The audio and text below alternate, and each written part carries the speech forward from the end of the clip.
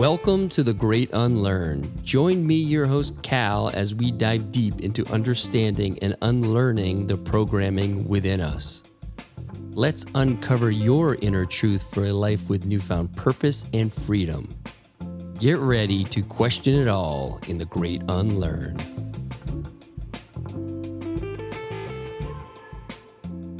The way we were raised in action sports, when you managed athletes, you managed their brand. Like all athletes want to do that now. That's not that old of a thing. Hey, what do you think of this? I'm going to represent snowboard. Whatever. That's the stupidest idea I've ever heard. So it's like now the second time I've heard this from really smart people in my life. And I'm like, fuck these guys. Like every time a real smart person tells me this, the dumb guy goes and figures it out. So I'm going to go do this again. Relaunching the family, there was a goal of like, how do you build a culture and how do you do this in a 360 and a mutual admiration society? Like action sports found me into the NBA and golf and all that. Why not music? Why not artists, photographers? I really fucking love what I do. And every one of my clients, I love so much. And I want my other people to feel that same way. You can't force it. And I know I'm going to hit bumps, but I'd be really blessed if I built a business that changed a lot of the way managers and agents think and look at the efficiency to give back to the athlete or the musician.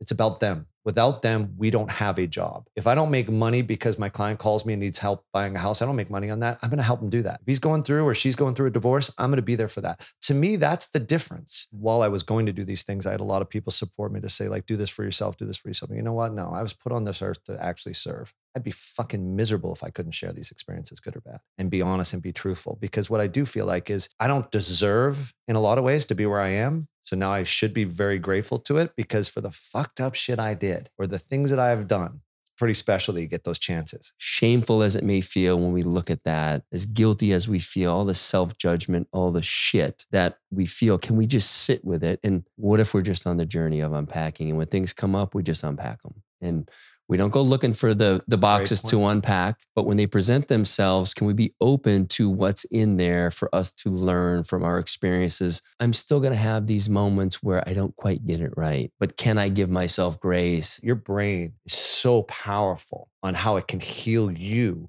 in physical ways, the more calm you are mentally. Just kind of give people out there some hope. Like, it doesn't matter where you're at right now. There's always ways to pivot and to change a trajectory of where you're headed.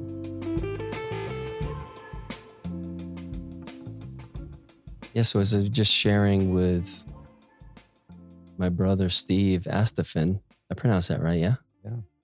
Otherwise known as the ass man around Idaho parts, which, you know, we'll leave it to your imagination what that may be. I think it just rolls off the tongue easier than Astephen, so Smooth. We'll just go with that. I was just sharing with you, this is the first time I've sat down in 3+ months to do a podcast. And generally, as I share with you, I'll do some prep work. It doesn't matter how much I know the person. Like, what do I want to talk about? What are the things? And generally, I go off that script anyway. We'll just get into the conversation. But with you, I was kind of in meditation this morning. Just all these things kept coming through. I'm like, oh, there's nothing to prepare for. There's just a conversation, between two brothers. And I'm so not only interested in your story, I know a lot of it just from the time we've spent together this summer. I think there's so much in there in your journey to share with others, and they can see themselves in many different parts of your story. And you know, we're going to get into all that, especially the early years where it was pretty fucking bleak, man. You were on a shit path. I mean, for lack of a better term, but I think it's sure a shit path. That's a good way to look at it. And not the right path, but for whatever reason, and we'll get into that, you were able to choose a new path and just kind of give people out there some hope. Like, it doesn't matter where you're at right now. There's always ways to pivot and to change a trajectory of where you're headed.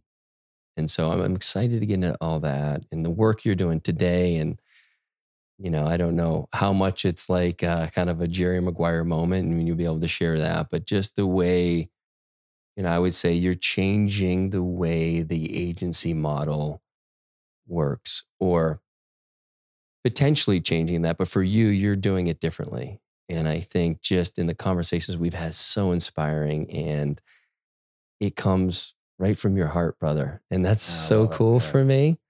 So welcome to the show. Welcome to Austin. Thank you, by the way. I love Austin. I'm so excited to be here. Brother, I was explaining this we were having a conversation last night as we were coming home from ACL, and just to lay it out for people.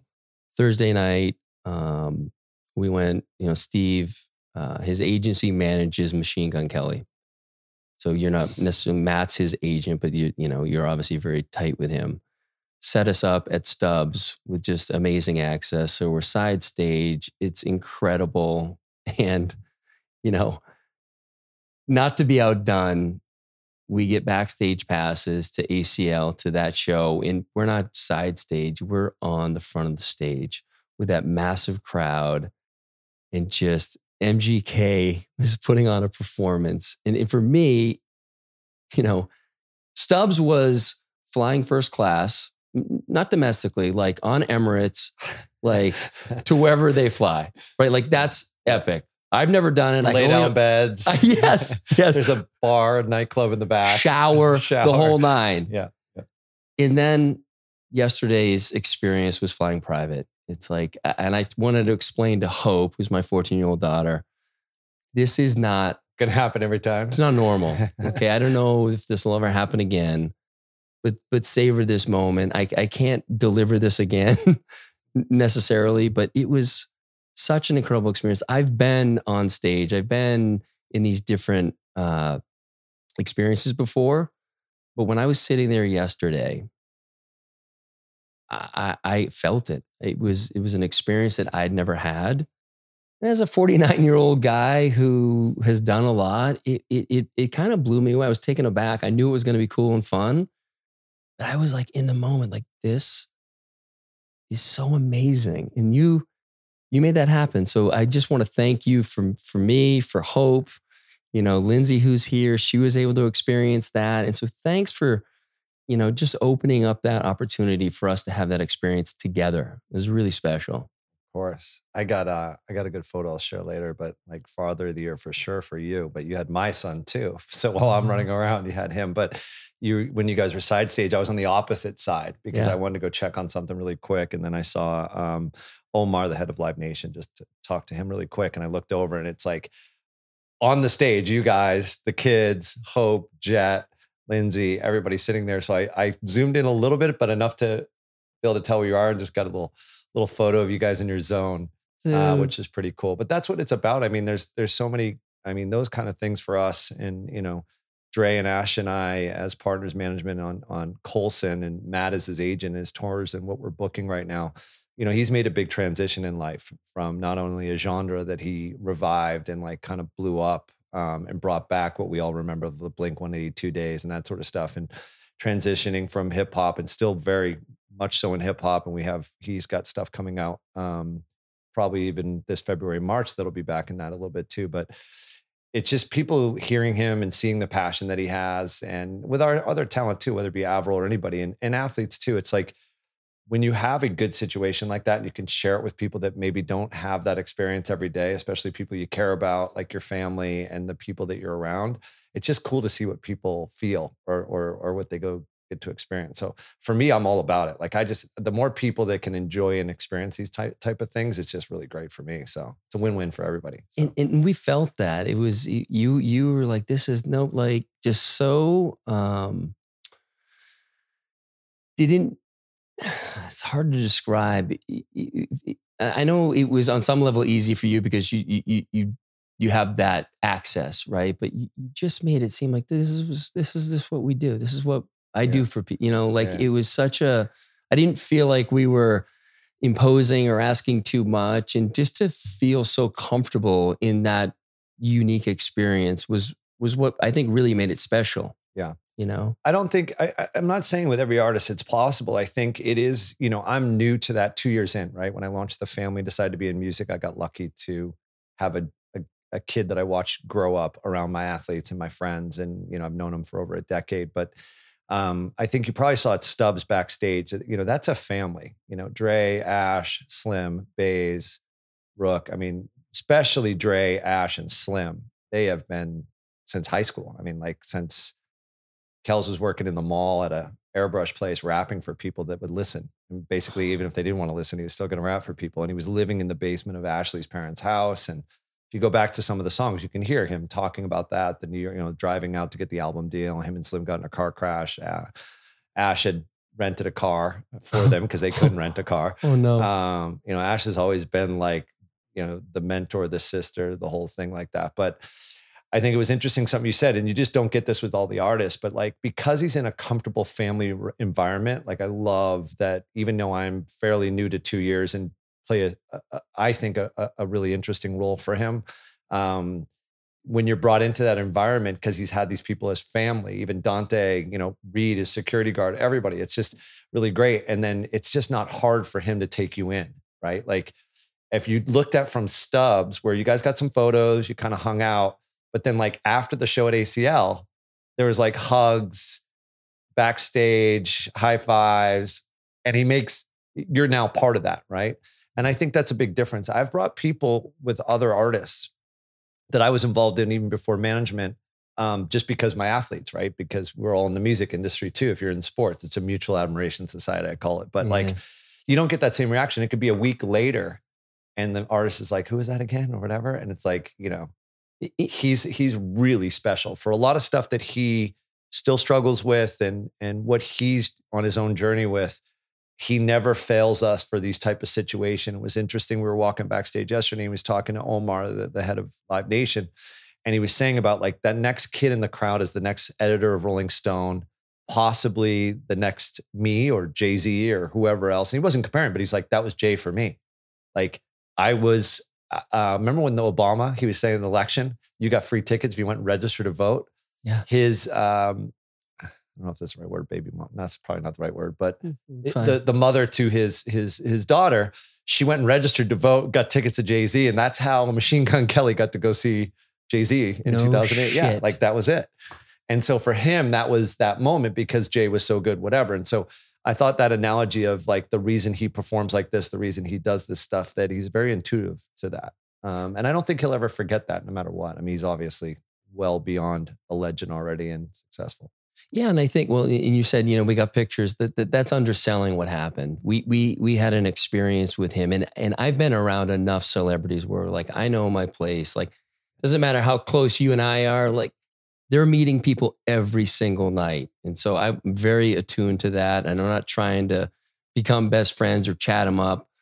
Thanks for having us, whatever. But he cares. He cares about the people who come in. He gave each one of the kids a genuine hug and said, thanks. Like he was literally walking out to perform and came over. There were 5 kids. Obviously he knows Jet, but 2 of my kids and their friends, like, thanks for coming, and give the girls a double hug. And it's like, kids, I just want you to know that this isn't what happens. Like this is special. He's different.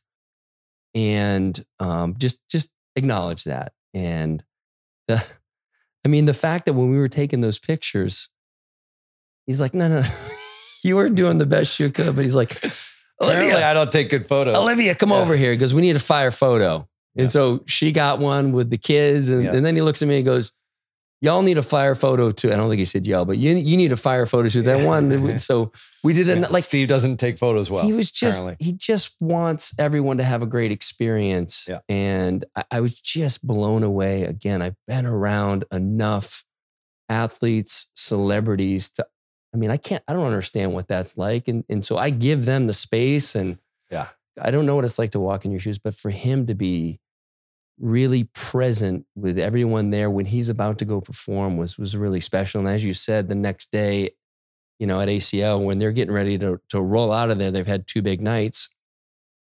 He's still giving us the attention and the hug and thank you. And it was special, man. Like it was like a genuine connection that he makes with people that, and I had asked you about that after Stubbs.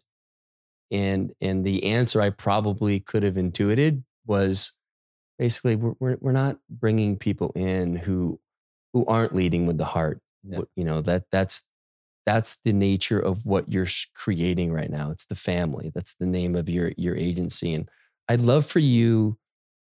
We're going to get into the your whole story, but I'd love for you just maybe to talk about what your life in that world has been and what the shift was and, how you're looking at it differently than you were in the past. Yeah. So like, it's funny. The Family is the original company in 1998. I by default, had an opportunity to work with snowboarders, and represent them. And it was literally a weird story, which most people can go find the story, which was, Let's get into it actually, because that story's so cool too. It was an incident. I was on the marketing brand side working for a snowboard company in San Diego, who grabbed me from when I opened the very first snowboard shop in Beaver Creek, Colorado, when I got hurt skiing and fell in love with snowboarding.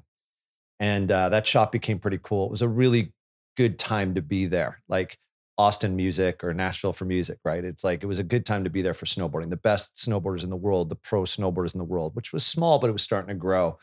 87, 88, 89, it was very small, but right around 89, 90, it started to really climb. There was no X Games yet, but it was getting pretty big. And I was in a position to, had gotten injured, met Dr. Stedman, the Stedman Clinic, which today is now Ken Roxon, Tiger Woods, all the athletes in the world have gone there for surgery. Dr. Stedman's much older, in his 80s now, but he had helped me out and I didn't have insurance. And, the way I moved there on a Greyhound bus with nothing was not going to be easy to be at the Stedman Clinic, which is probably one of the best sought after places to go to. But he said, you should try snowboarding. And I was like, I hate snowboarders. Like, I was a skier. I was a jock. I grew up playing football and just by default got into skiing and that sort of stuff. And he's like, well, you're not going to ski anytime soon. Just the way you got injured and this scar on this side was just a compound fracture of the kneecap and just, the back and just all these things. And so long story longer, I ended up falling in love with snowboarding after I got on the mountain that following spring. And, a year after that or so, a really great guy, Jimmy, and I, we're working for Vail Associates, a place called Fresh Tracks. And we said, it's a ski shop, but we had a little snowboard shop corner. We're like, these guys are different. These kids are different. And we should open a snowboard shop only. And I remember Kent Myers at the time, I think he was president or vice president. We always have been able to get to the right people. Said, that's the dumbest idea I ever heard. Long story, 1989, we opened the very first snowboard shop in Beaver Creek, Colorado called The Other Side. Fast forwarding, going to San Diego in 95, 96. That's a great name, by the way. The Other Side. The Other Side. Yeah, that's dope. Cool. Yeah. Funny enough, it was literally on the other side of that ski shop. That's so it's like, and it's skiing. The other side is snowboarding. You get that? See, it's all I got that. Around. I got the second piece, the first piece. That's nice. Yeah. So when I came out to San Diego, the reason is Burt Lamar had heard through my shop. We had the best pros in town. And I started to help them just as an entrepreneur also myself. I think you're born with it. I've gotten lucky. These kids were cool. We were doing cool stuff around the shop. We had a van that we toured around like Jackson Hole. Like our shop became kind of known, not just in the area because of the pros living in Vail. And I was roommates with some of them. So you would actually travel to other spots? Just like go do trips together with the team. And we had a van that said The Other Side on it. It was like an old van you wouldn't have your kids get into, like that type of thing, like kind of creepy, weird. But I took that mentality and then, I think snowboard industry was just exploding and Bert kind of saw that. He's like, look, this guy gets in the van. He does it like the shop. I wonder if we do this for our brand. So I built a team at Lamar that was next level. Like X Games came along and Jimmy and Kevin Jones, we won every medal except a couple. So I built a team for them. And then I was marketing and sales and kind of everything for a small brand. And one year Reebok was coming in the sport. And they wanted to get skaters, motocross, kind of everything. Sean Palmer, legend. They had him. They had the snowboarder ninja, Jay Isaacs, we called him, who was, by the way, I met in Vail, Road from my shop, ended up working for me one day. And today he's one of the best snowboard agents, not with me, but with my other firm, which we'll get there, my old firm. He ended up becoming an agent. So from snowboard guy to pro snowboard, whatever. And, Mark McMorris, very famous, like gold medalist and medalist, that's his guy. He still lives in Vail, Jay Ninja does. But Reebok came in and signed all these guys. And, it just was a very short-lived thing. Often back then when corporate companies or mainstream companies, very different now, Nike, everybody's accepted. But back then it was really difficult. And so even with the cool guys they had a great guy named Nick Adcock who had went on to be the CEO of DC Shoes, to Spider, to a lot of things. But at the time was in the marketing there, and Sal Masekela was working in there. And so they built a really good team. Long story. Kevin comes into the office one day. He was my top pro snowboarder, one of. and a very, very close friend in my wedding, the whole thing. And just came in, he was really bummed. And he's like, Reebok just fired me. Box. They don't want to do it. Didn't work. Well, they went to the trade show and all that, but nobody got it. Retailers are like, it's still Reebok. You're not cool. It's the box footwear. It's like, the unsexiest brand out there to this day. Yeah. So they said they fired me. And he had left a really credible brand. I was his board sponsor to go with them because it's good money. Back then, that was money. I don't remember the exact amount, but it was, near 6 figures a year, maybe 80 grand, 90 grand. And for a snowboarder in 1996 or whenever this was, 97, 98, that's a lot of money. Anyway, I ended up cold calling Reebok as his agent, as Kevin basically like, just be my agent. I'm like, what the fuck? What are you talking about? Can we swear on this thing? Yeah. Okay. Oh, fuck yeah. Okay. What the fuck are you talking about? He's like, yeah, just call up. And so, random cold call, didn't get a call. I was like, oh, okay, we'll have somebody call you. Finally calls back. And this isn't his cell phone. This is like, I'm giving him like a landline, hoping a call would come back. And sure enough, we're shooting shit and I get a call back. And guy says, we're expecting a call like this because they had fired everybody kind of, I don't know everybody's story, but they had let go a lot of it. And basically I said, look, I don't think it's fair. I think he should be paid. He's got a 3-year contract. I think they lasted about a year or whatever else. And so they're trying to cancel the rest of yeah, they're trying to cancel the rest of the term because they're done with this. So I ended up getting them a settlement. I ended up getting them money. I don't think anybody else got money. I think they all walked away. And that's the rest is history. I lasted about another year and then, kind of did some other stuff. And then all of a sudden I'm like, man, maybe I can be an agent. There was, mind you, in 1998, when I started, no agents in this sport. Okay. In snowboarding, skateboarding, for sure not BMX. Maybe there's somebody helping people or whatever, but there was no agents. So I guess in a lot of ways, I became the first action sports agent and launched the Family in 1998. And it just kind of went nuts. Next thing you know, the snowboarders are friends with skateboarders. The skateboarders are friends with motocross. Travis Pastrana jumps in the bay at 16, who's still my client. And now today, judging with Simon Cowell this week, America's Got Talent. So, I've been with him for 20 something years. It kind of just spread and then, showed up at X Games, I think one summer. This is not even my real sport, but snowboarding was it was actually in San Diego. Snowboarding was in the summer X Games. They have a big jump. And so it was just a vibe. Everybody's getting along. And funny, I was telling the story the other day, Austin, Texas was the first MTV Sports and Music Festival. And they had skateboarding and snowboarding here and music. Got to bring that back, by the way. It was a great time. Sounds like and so Shaun White was skating at 13 back then. And it was Bob Burnquist, Tony Hawk, the whole crew. And all of a sudden I just had everybody, Dave Mira, Travis Pastrana, Ryan Nyquist, Bob Burnquist, Danny Way, these legends of action sports. And I showed up and I think like majority of those years in X Games, I think if there was, and I'm going to exaggerate a little bit, maybe there's 30 medals in the X Games. I think I had like 28 just in my firm, the Family. It was just dominating. And always, again, lucky in the story with that was I knew just enough to be dangerous when I did this. And I was like, I can represent these guys. Like didn't graduate high school, definitely didn't go to college. But when I was in Vail, there was a guy named Steve Conley and they were IMG. I knew of, Mark McCormick. And if you were even wanted to be an athlete or if you ever knew anything about sports, you knew IMG. I mean, that's the legend.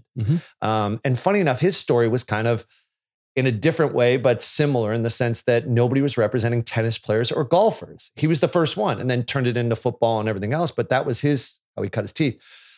So I reached out to IMG. I knew somebody in that business and I knew they had dabbled in skiing. They had done some skiers and that's how they had this Vail presence. And then this guy, I think his name's Steve Conley. I don't know if he's there anymore. Anyway, hey, what do you think of this? I'm going to represent snowboard. What? That's the stupidest idea I've ever heard. So it's like now the second time I've heard this from really smart people in my life. And I'm like, well, fuck these guys. Like every time a real smart person tells me this, the dumb guy goes and figures it out. So I'm going to go do this again. So I launched the Family.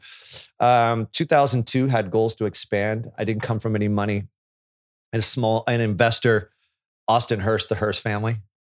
Sure. Met him through an athlete I was working for, but it just wasn't a right fit for me. And, was blessed to come around a young man, a couple years younger than me. I came from a really good family. His grandfather, Lou Wasserman, was a mentor. And I was about to sell to Omnicom, Radiate, big group, huge group. And Casey came down to my office in Carlsbad, California. It was a small office at that time, about 18 employees. We were doing well. We were a nice little business. I had a passion for golf. I wanted to expand in that. I knew that I felt that the way my sports were marketed, which again, I got lucky. That's kind of how it is then. Before social media, we were selling product through VHS. I'd make a snowboard film. That's how we sold product. We didn't have television. Yeah. Right. We had X Games. That's not enough. Skate brands were built on VHS, then DVD, and then social media. Well, what's the old school social media? You're watching content's content. So kids were buying VHS videos of their favorite snowboarders or skateboarders. So we kind of always had to cheat on that. And I felt like, well, you can market golfers like that for sure. And then you could market NBA, whatever. And Casey wanted to do mainstream what I was doing in action sports. And I wanted the money to grow my business and to monetize in a bigger way, maybe events and try consulting and getting this. So he was really bright. I mean, even a couple years younger than me, really smart to, unlike most wealthy, college educated, like this is stupid. He flipped it on me and goes, if you sell your company to Omnicom or IMG or Octagon, at that time, everybody was after me. 5 years, let's say it's 5-year agreement. He said, you're going to be miserable. You sell 100% of the company. I mean, you're an entrepreneur. You're hungry. You're aggressive. Sell me 30%. Let's be partners. And I was like, well, this is kind of interesting. So he left and we met at the time. The conference room was also my kitchen, not my home kitchen, but like it was a small office, right? He still would tell that story. And so, yeah, we partnered and got the deal done in 2003. Didn't sell the whole company. I was still called the Family actually for the beginning of it. And acquisitions, we just started going like this and it was great. Had a lot of fun. And just grew. In 2004 or 5, it was so good, which I was always nervous about people that I took on 2 years. I used to have a real, I think we all do, and I still do, but let's just say back then, I had always the sky was going to fall and a very large insecurity, whether that be in my relationships with women, whether that be in life, or whether that be for sure in business, because I came from nothing. I lived on food stamps. I went to a food bank with my mom to get groceries. I had the free lunch ticket, that embarrassment. And I never wanted my children, but I definitely did not ever think I was going to make it, right? So the sky was always falling, that insecurity. So sometimes I took deals too soon. Like for the security. Austin Hurst. I mean, he got a good chunk of my company for like basically pay me a salary so I knew I could eat. Because when I started the Family, I had nothing. And I had a kid, I'm going through this process. And so with Casey, it was interesting when he approached it that way. But then what happened was we were acquiring companies and the blue chips were getting bigger and my red chips were kind of the Family over here staying the same. And I was involved. Like I was heavily being the entrepreneur in the business with Casey and Mike Watts and some other people that are no longer there also at the time. And Mike and Casey are still partners in there. And so I had the freedom to be an entrepreneur and the rest is history. I merged the rest of the company into Wasserman, got some equity in Wasserman. There was only a few partners. And fast forward 18 years later, we built 1,600 employees, I think, when I left, and over 1,200 athletes. I got heavily involved in golf and launching that, got heavily involved with the NBA and working with Klay Thompson and some other people. And football, just the way we diversified to, I would argue, if you take away IMG and, CA, they got actors and this and this, as far as a core sports agency and what Wasserman and Casey built. And I hope, I think I had a little bit of involvement in that, would be the largest sports representation agency in the world. And what he allowed me to do during that 18 years was to be an entrepreneur. My sweet spot was always thinking outside the box. Like, let's go take equity instead of cash. Let's go build brands. Let's do this. Let's invest over here. And let's do creative. I was directing commercials for Ricky Fowler 2 years ago, 3 years ago now, 4 years ago. Almost every one of his commercials was actually directed, produced. I mean, you go look at the behind the scenes by me. No shit. Dustin Johnson, my good friend still at Royal Bank of Canada, RBC, up at Ryder Cup with them last week. We're all reminiscent. I shot, we didn't even represent him. This is how I got known in the industry to do it a little different, kind of like action sports. I produced Dustin Johnson and directed Dustin Johnson's RBC commercials that you see. How crazy is that? And he was represented by another, and a great guy who I love, his agent. And his agent would sit there and go, how do you do this? And it's just the way we were raised in action sports. When you managed athletes, you managed their brand. They were a brand. Like all athletes want to do that now. That's not that old of a thing. Klay Thompson's father, if you got a shoe deal and you just played basketball, you didn't care about social. There was no social media. You weren't being paid to go do brand deals. You weren't thinking of yourself as a brand. I mean, think about LeBron now. Michael Jordan, Kobe Bryant, those are brands. And that transitioned in an era, in a new generation. But I had been doing that, and a lot of my colleagues had been doing that since the 80s. I mean, that's how we built action sports.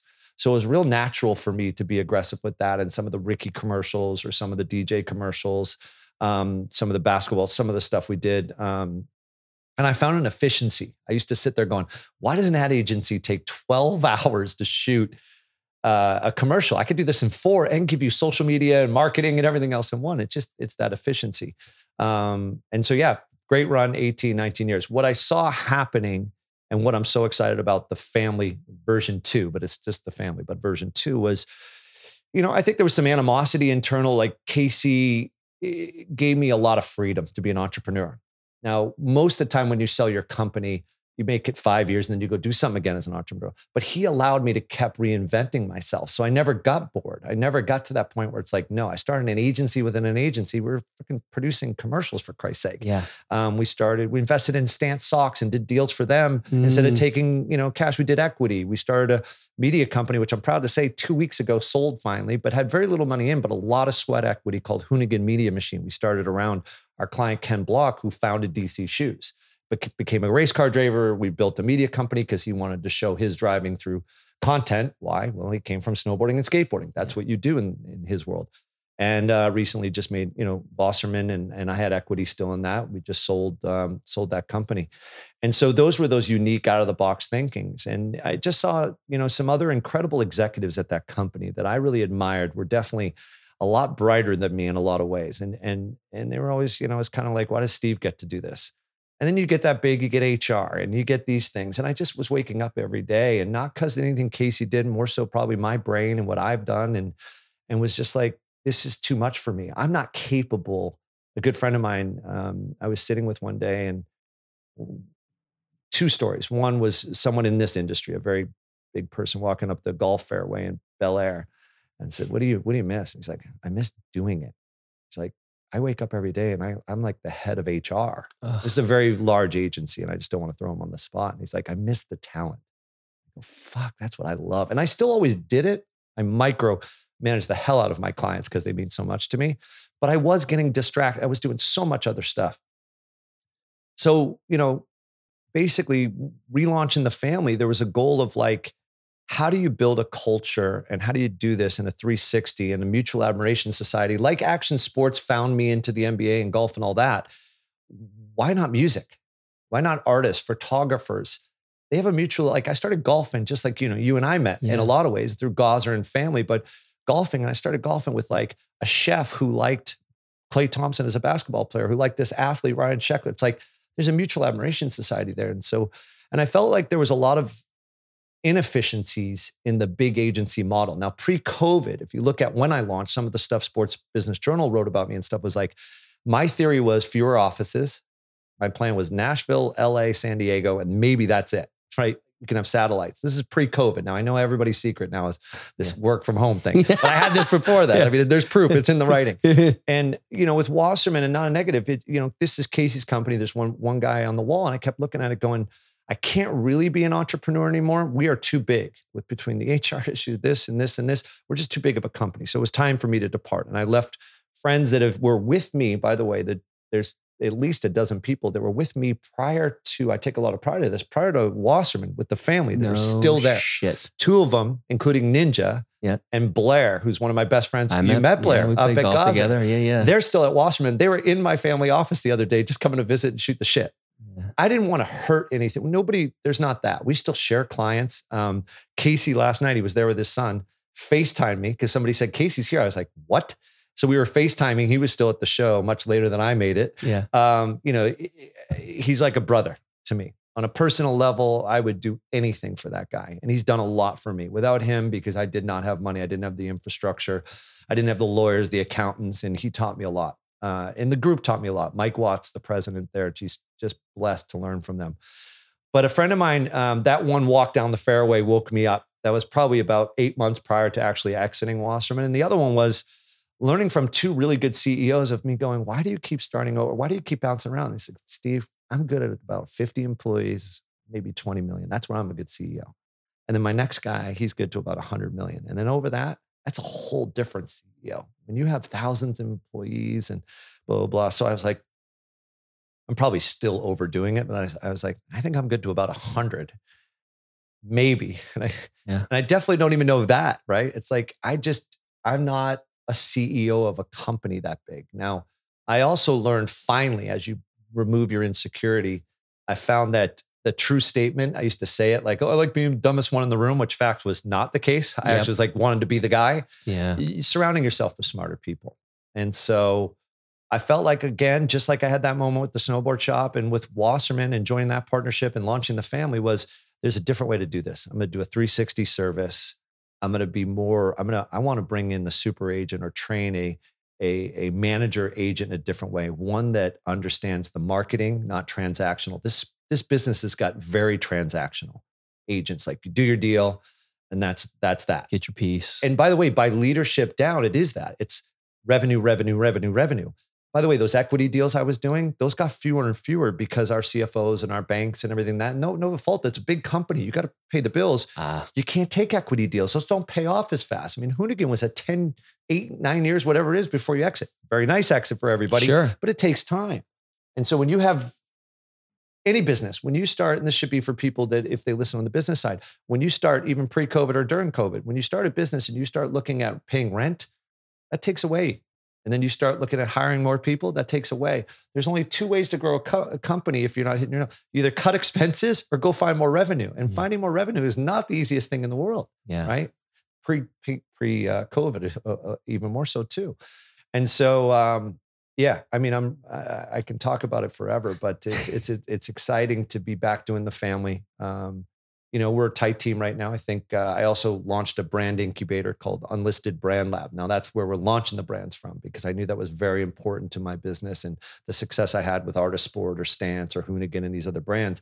Athletes, musicians wanting to launch brands, which coming up here, we're launching a nail polish company. And I never thought I'd say this, with Machine Gun Kelly, unisex nail polish called Undone. Shit. So that's done out of my brand incubator. And the funny part about that, Candy Harris, who's the CEO, she worked for the original family and went on to do some amazing, incredible things, including being a founder and CMO, Chief Creative Officer of Stance. And when I left to do the family, we always stayed in touch. She was like, I'm so proud of you. And she goes, I'm kind of dead end too. And I looked at her and I said, why do you want to do for one brand what you could do for multiple? And she goes, what the hell are you talking about? And I was like, I want to do a brand incubator. And I want to start with real business plans and real things. When athletes get these friends that go, we're going to start a restaurant or bar. It's like, nah, yeah, we're going to go look at a business plan. Is there a white space? Does this make sense? So we launched that together about 2 months after I launched the family. But I love that. And I think it makes perfect sense as you explain it, because there's, I think about when I had Lance on the podcast and he called it the flywheel. And he's got the podcast, he gets obviously a large audience there, and he starts to introduce products that he loves, and he says, look, there are things that I read ads for, sure, but stuff that we talk about in the podcast that we're using is products I love. And some of them I'm invested in, some of them I'm not. And it's such a great way to launch brands, to grow brands when there is that connection. I've heard from many people that to hire someone, you've got a product like Feel Free, right? Like this stuff that I'm involved with, and I know you've enjoyed. You go out to a celebrity and give it to them to, pay them an Instagram model to hawk it. You're not going to get any traction. But when you get people that are invested in that, say, I love this. Like authenticity. I hate to use the word a lot, but it's authenticity. And that's it. And people Consumer are feels connected to that. It's real sticky. And that's what you're doing. You're taking that authenticity and putting it together with a brand that means something to, like, this nail polish thing with Machine Gun, right? That's something he wants to do. So people are they're going to feel it, and it comes from, it's homegrown now. Now you get to manage all that piece of it. And then maybe there's crossover, make sure you don't spend too much money. I saw a lot of athletes over my years. I mean, look, I've been doing this now over 20 something years, get taken advantage of. Like my buddy and I are going to start a clothing company. Is there a business plan? No, blah, blah, blah. And back then it's like, I always cared so much. I've talked Ryan Sheckler out of a lot of these. And then Ryan and I have done some ones and we've been very successful. He's God bless Kobe, but Harden and all that. Art of Sport was James Harden, Kobe. It's a deodorant body wash company, which Ryan Sheck was involved. Stance, he invested in. He actually never endorsed the product. He believed in it so much, he invested in it.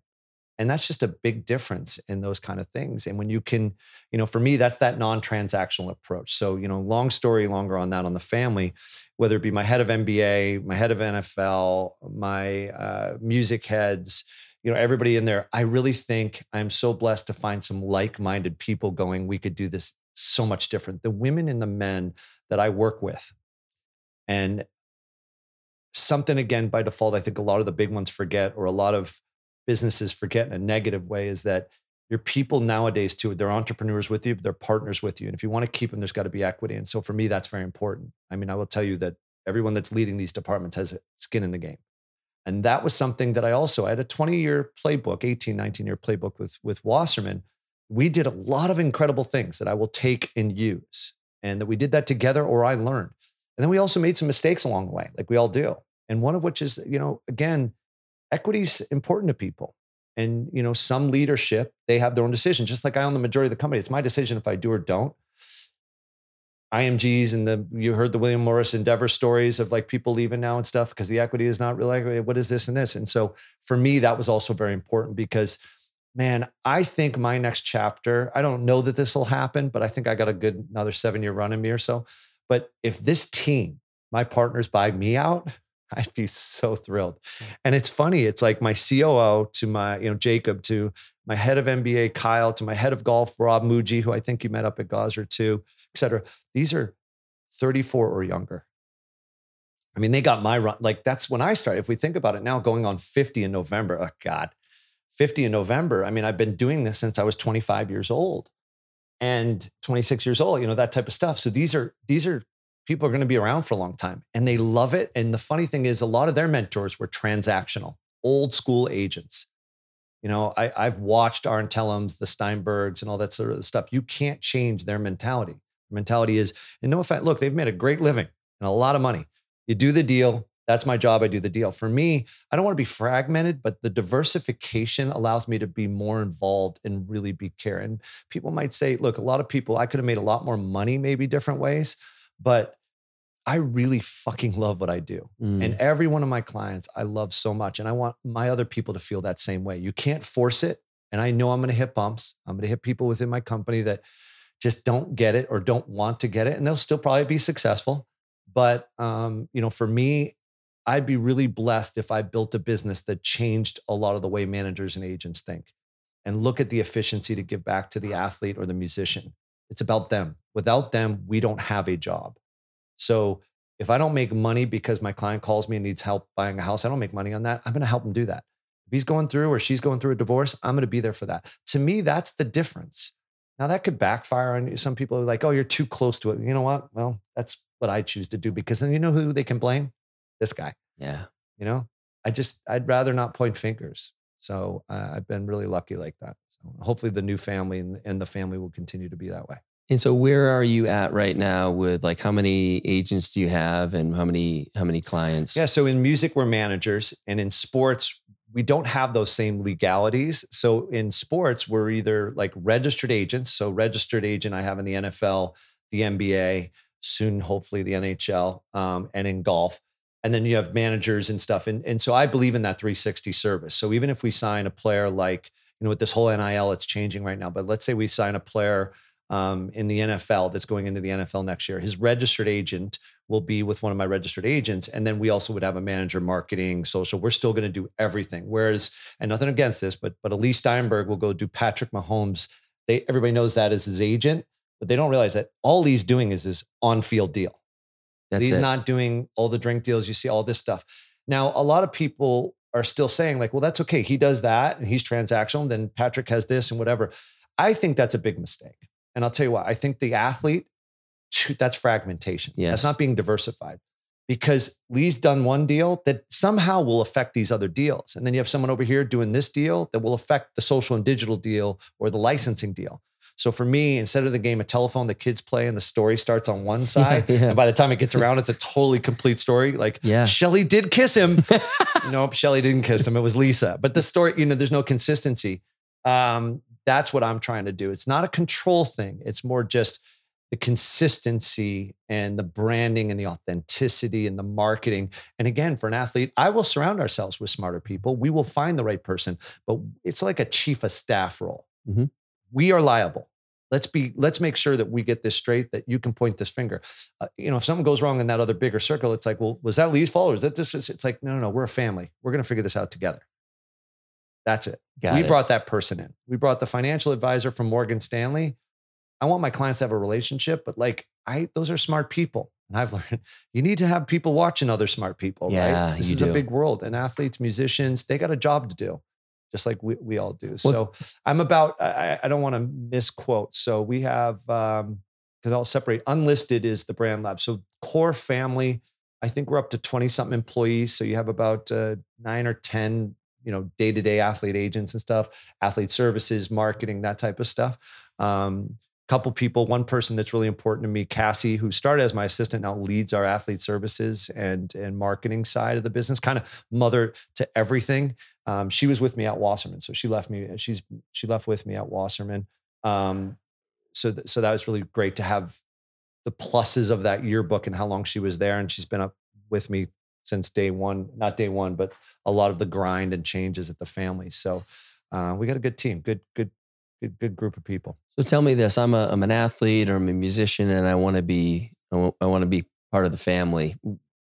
What would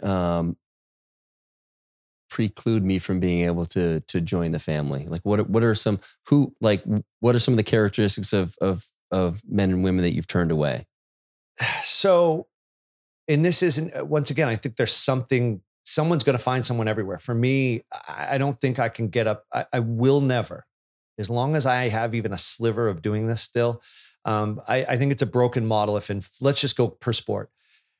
People will be very successful, but I think I don't think you can manage 33 golfers. I don't care how big of a firm you are. If you have the best football players in the world, one of those football players, if all 4 of them are really great, and maybe there's 30 others, how's number 9, who's still really great, getting paid attention to? I don't care how big you are. It's just, there's only so many corporate brands. There's already so marketing. So someone that maybe is not a good fit for us is someone that actually still wants to just go play football and doesn't give a shit about anything else. Because there's a lot of really great transactional agents. Doesn't mean we wouldn't consider it. But for us, there's that Machine Gun Kelly. You think about his diversification. He's in 3 movies. He's coming out with a movie called Morning with a U that he co-directed, wrote, and produced. And starred in. He just, Last Son's coming out, a Western movie he played. He was, The Dirt, Tommy Lee. Loved it. Right? Yeah. And then brands love him from a marketing side. So he's an artist, musician. He's the full package. He's a model. We've seen him in the John Varvatos ads, whatever. That's somebody that I felt as management, along with the crew that I joined, that I could add value to. Experience, efficiency, sure, on the business side, I think I'm doing a really good job mentoring him. But he's the full package for us. And, if you look, even Travis Pastrana, I can go all the way back to the old school guys. They're the full package. He's judging. He's a race car driver. He's going to go do the Daytona 500 next year because he can. Really? He's a motocross racer. So in football, since we are new, there's a few that we're recruiting right now. And then same in basketball, the basketball example would be, for me, like the next Russell, the next, LeBron, the next James Harden, who the guy that's the head of my MBA was working with Harden at a different firm. And then the Klay Thompson example for me, when Klay left Duffy to come to Wasserman, we didn't get his on-court deal. How weird is this? It was the opposite because that was already done. He came to us and Ryan Sheckler and him were very good friends. And Joe McClain, his financial advisor, was like, you got to go meet with Steve. They're doing stuff different. And I was so blessed to even just get the chance to work with him and sign him. And part of that deal was, I want to do more marketing deals. I want to have social media. His personality is so special and he's so much better on his own right now in the sense of where he's coming to his own on social media. But when we got him, he hated that shit in a way. Mm-hmm. Didn't want to deal with it. Wanted to play basketball, one of the best, if not best shooter in the league. One of the best human beings and is so passionate about winning, being a teammate and everything. But didn't have a lot of marketing deals. And the one deal he had when he came over was chocolate milk and he's lactose intolerant. And I'm like, talk about not authentic. I remember shooting the last thing we owed him. He's like spitting the cup on me. He's like, Steve, I can't drink this. I'm sorry that people know that now, but it's facts. He was lactose, and like that wasn't the right deal.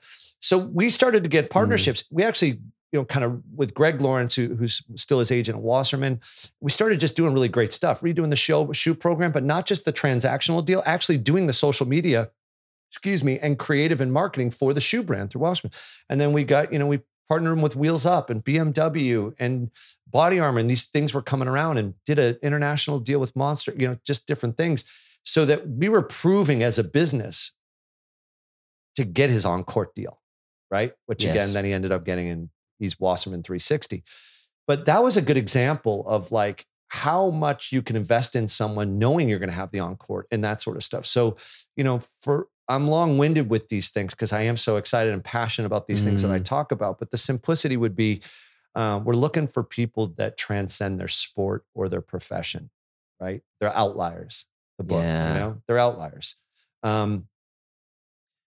I'm probably, as a startup, the stupidest thing I ever heard, because there's guys that can make us a lot of money and women that can make us a lot of money. I want to give it a try this way. But you've learned that it's not it. It's not just the hard thing. to look at a player or an athlete and say you're part of 40 others. I think, and don't hold me to this, every sport's different. But I think in football and basketball and hockey, I don't know that we'll ever be in baseball. I think it's a real transactional business.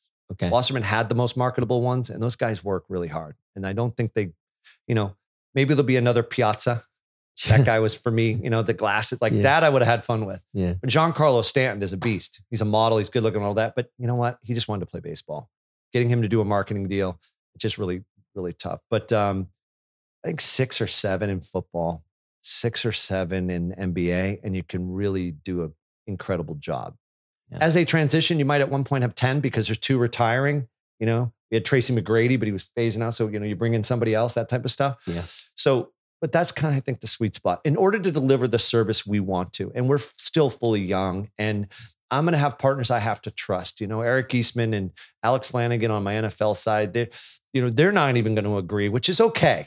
And we're going to have some slips along the way. But I'm going to try and stay, we are going to stay very true to this. But we'll make some exceptions. And I'm not going to say it's always the Patrick Mahomes. There's this kid, Phil, out of Alabama. He's a lineman. It's personality, but you just got to market him different. Yes. They're not quarterbacks and receivers. But I believe if we commit to each other like we're already working with him in the NIL, the no-brainer was Braden Galloway with 180,000 followers, looks like a model, 6'4", gorgeous at Clemson. The one that we'll show success with is Big Phil from Alabama, who's not the quarterback, good looking in his own way. Sure. This is a big man. Right. But his personality, like Traeger Grills we're working with, like, let's get some barbecue going. Let's go to Kings Ford. Let's go.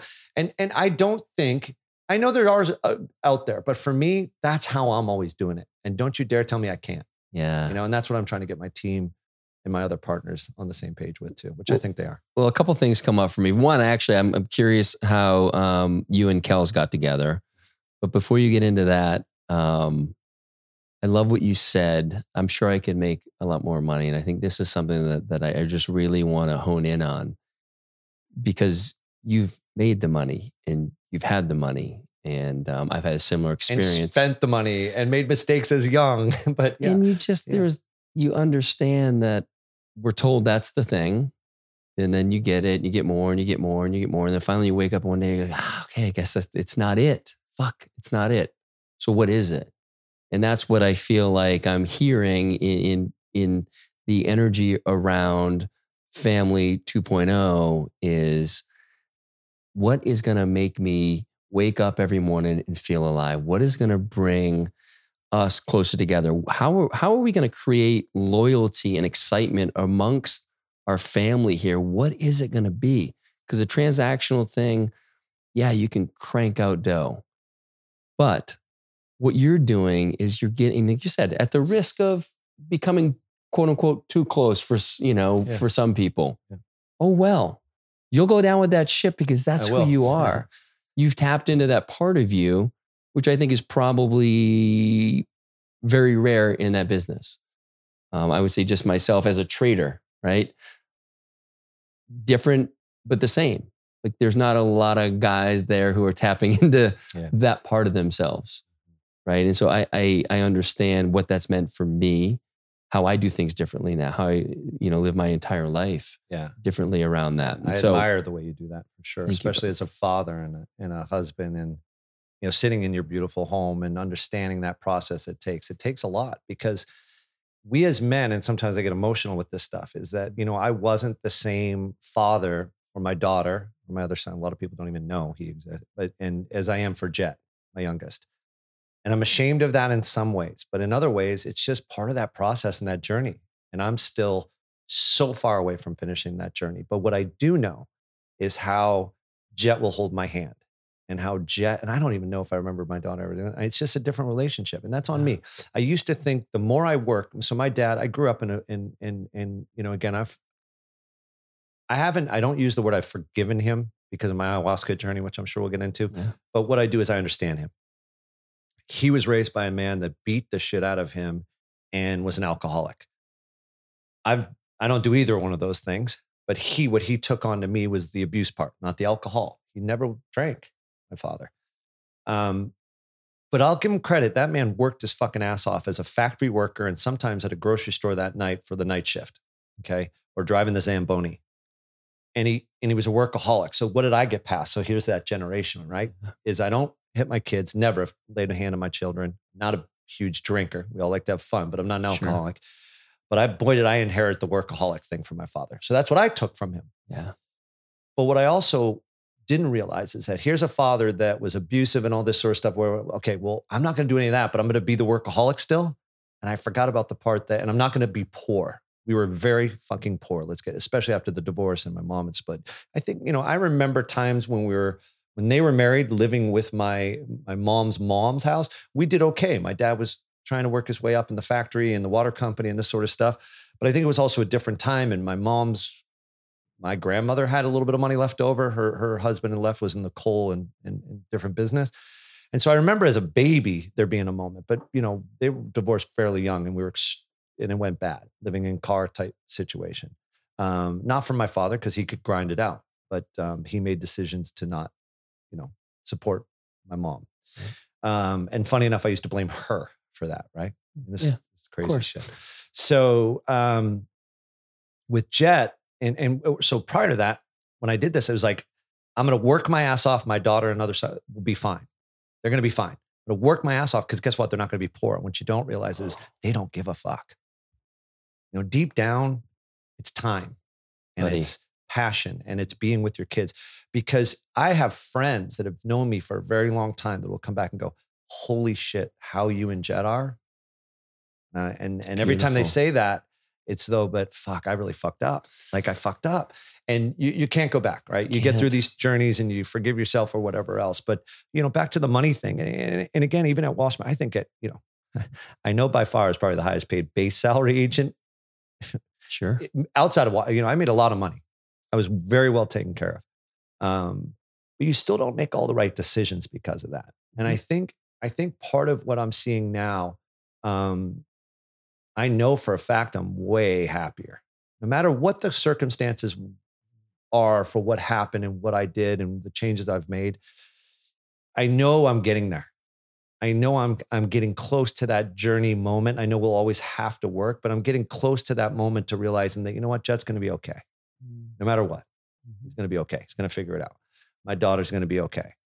And so you got to let down that insecurity and realizing, and someone asked me this, and this is, for my team to hear this, sometimes I open up on these podcasts way too much, but for my team to hear this, the journey I've had since I started this business, if you said today, if you could do it over again, would you? I said, no, I wouldn't. But I've now committed to people that I love and I care for. So this journey will continue and we will kick ass and win together. But it's just, even in the last 2 years, I've realized things. Why wouldn't you? It's a lot. It's going to take to be a startup again and an entrepreneur. And I'm doing it in a lot of ways. I'm starting brands with these clients. I'm doing a lot of different stuff and diversifying, not fragment, but I think still part of that little insecurity and ego of like, well, shit, I just left the biggest and the baddest and the best. I better at least be at the level I'm going to do it that way. Yeah. And maybe that won't be as long of a ride for me. I think I'm going to do this the rest of my life, one way or another. But, I made a decision a few weeks ago. I've been looking for a CEO, I just, it's tough. It's a tough business. And I put a lot of money into this already and a lot of sweat and effort. And I know they will succeed probably more than I will, my team. I think this team is starting to gel. But, Gaza is probably part of this to make me realize that if I had done a few things different, I maybe could, the people like yourself and some others that I really admire, the time and effort they put into their children, I might have done it a little different this time. And I might have been able to be a Gaza a little bit more. And I might have been able to do some other things. And maybe even back to that story, I've probably ended up with more money doing it that way in the beginning. So, your original question I haven't really answered, but it's money. Unfortunately, we need money to survive. But one of these visions I had is someday, hopefully, like I remember one of the happiest moments in my life is just teaching people how to ski and snowboard in the mountains of Vail. Yeah. Simplicity, not keeping up with the Joneses and all this bullshit. Do you feel like there's some element of that in the people you're bringing into the family and that you're teaching them a different skill, but this is years of experience and you're kind of passing that along? I mean, does that land at all or is it very different? I see it. I hope so. And I think they see it. I think, there's several team members already. Some are just going to find their own path and their own journey, and others I am so proud to say, and I don't mean this in any egotistical way, that I think some of them are literally, it's funny, the version V 2.0, people said, I wonder if you could ever dub Steve. Please take this the right way. I am fucking different. I don't expect anybody to work as hard to do it. I just don't. I don't know if I think it is part of my insecurity that I'll never eliminate. It's just the way I do things. You may. Maybe you're on an interesting I'm path. I'm going back in January, February to do some more ayahuasca. Maybe that'll be the next step. But I'm struggle with that. I will say, Rob, and I don't even need to name all of them. I see some pretty exciting things in the future for these people, and hopefully I'm part of it. They have equity, so hopefully they don't bail on me or otherwise. Yeah, I think we're building a new breed. I think we all are. But by the way, by teaching each other. They've also taught me some different ways of doing things. Again, Blair, well, you met Blair. You hung out with Blair. That's a guy I've idolized for a lot of years. What is it about him that? He doesn't care about the money. I don't think he never gets caught up in the bullshit, and he just lives his life. I used to get frustrated with it. I'd be like, where's Blair? He's not in the office. He's surfing, but part of that is just that's his journey and his love. He works his ass off for his clients, but it's like, the drive is not the same. And, it's hard for me to shut down. It's hard for me not to be always going. And that guy can do it. And I'm sure he has his own demons and his own stuff. I know he has some because we're close enough to talk about it, but God, that mentality is pretty special. Well, to be like, you know what? It's going to be okay. And I think it's just from where I said, I think it's really important for you to honor that side of you and not try to be Blair, because that's not authentic. Right. Through the work that you're doing, ayahuasca and otherwise, right? The inner work, just the questioning, the conversations we've had. I'm sure you're having conversations with other people that are also on a journey, and you'll start to see some things within you, and you'll start to get to the root of where that insecurity comes from. Yeah. And that insecurity has been amazing for what the world, the life it has created, not without some shitty stuff too, right? I mean, that's the part of it. But what I've learned is it's all part of who I am. Yeah. Process. And it's funny, at least a lot of the bad is gone. I mean, these things that I'm still insecure about don't hurt anybody. Which I used to do. I've hurt a lot of people, whether it be physically, mentally, whatever, in the ages of just growing up where I grew up and being in tough situations. The decisions I'm making going forward, at least I hope not, and I'm trying as hard as I can, is when you have as many fucked up things that I've had and demons that I've had from childhood to now, and I think you learn from all of them. Mm-hmm. But hopefully there's just no way that the funny story, they say unpack. We're not fucking unpacking this whole thing. Okay. It's just fucking, you just got to keep digging and digging and digging. Right. And I'm not saying, I used to be like, I have Misa is a very special woman to me that you've met. And she was still part of my life and my best friend or whatever like that. But she was one that just called me on my shit a lot. And we were talking, I don't even know how long ago it was now, but it's like, the insecurities is one thing, whatever else. And those are things I won't do anymore. Right. Like, I really regret, Jet's mom, Jade, is probably one of the best moms I've ever experienced, and just an incredible woman. And I wasn't fair to her. I didn't treat her right. I left that marriage the wrong way. I made mistakes. And, a lot of men and women are not willing to admit that. I'm willing to admit that. That was one-sided. That was on me. Now, I think we both sit in the room together for therapy, and it was near the end of, would you marry him again? And she's like, fuck no. But again, was my fault still. You grow, there's just different situations. But I can look back, and that's a different podcast, and figure out those relationships. But what I won't do, and what I've proven to myself, good or right or wrong, the last time, is I will not cheat on a woman. That's just not going to happen. I know what that does deep down. I saw it in ayahuasca. Yeah. I know what it does to people. I've unpacked a lot of those insecurities. I tell the story all the time. I deal with close. I did this with another basketball player. I've done this with other friends. It's the famous saying, you got a really beautiful woman by your side or man by your side, and you're in the nightclub and you're talking with all your friends, and she decides to go dance with another guy, and then you want to go beat him up. Yeah. That's insecurity. Big time. That's why the good security dogs like Jet and his mom have, they don't bark because they're not scared of shit. Yeah. The little dog goes, rah, rah, rah, rah, rah, rah, rah. Right? So for me, I am now in that experience, because that used to be me.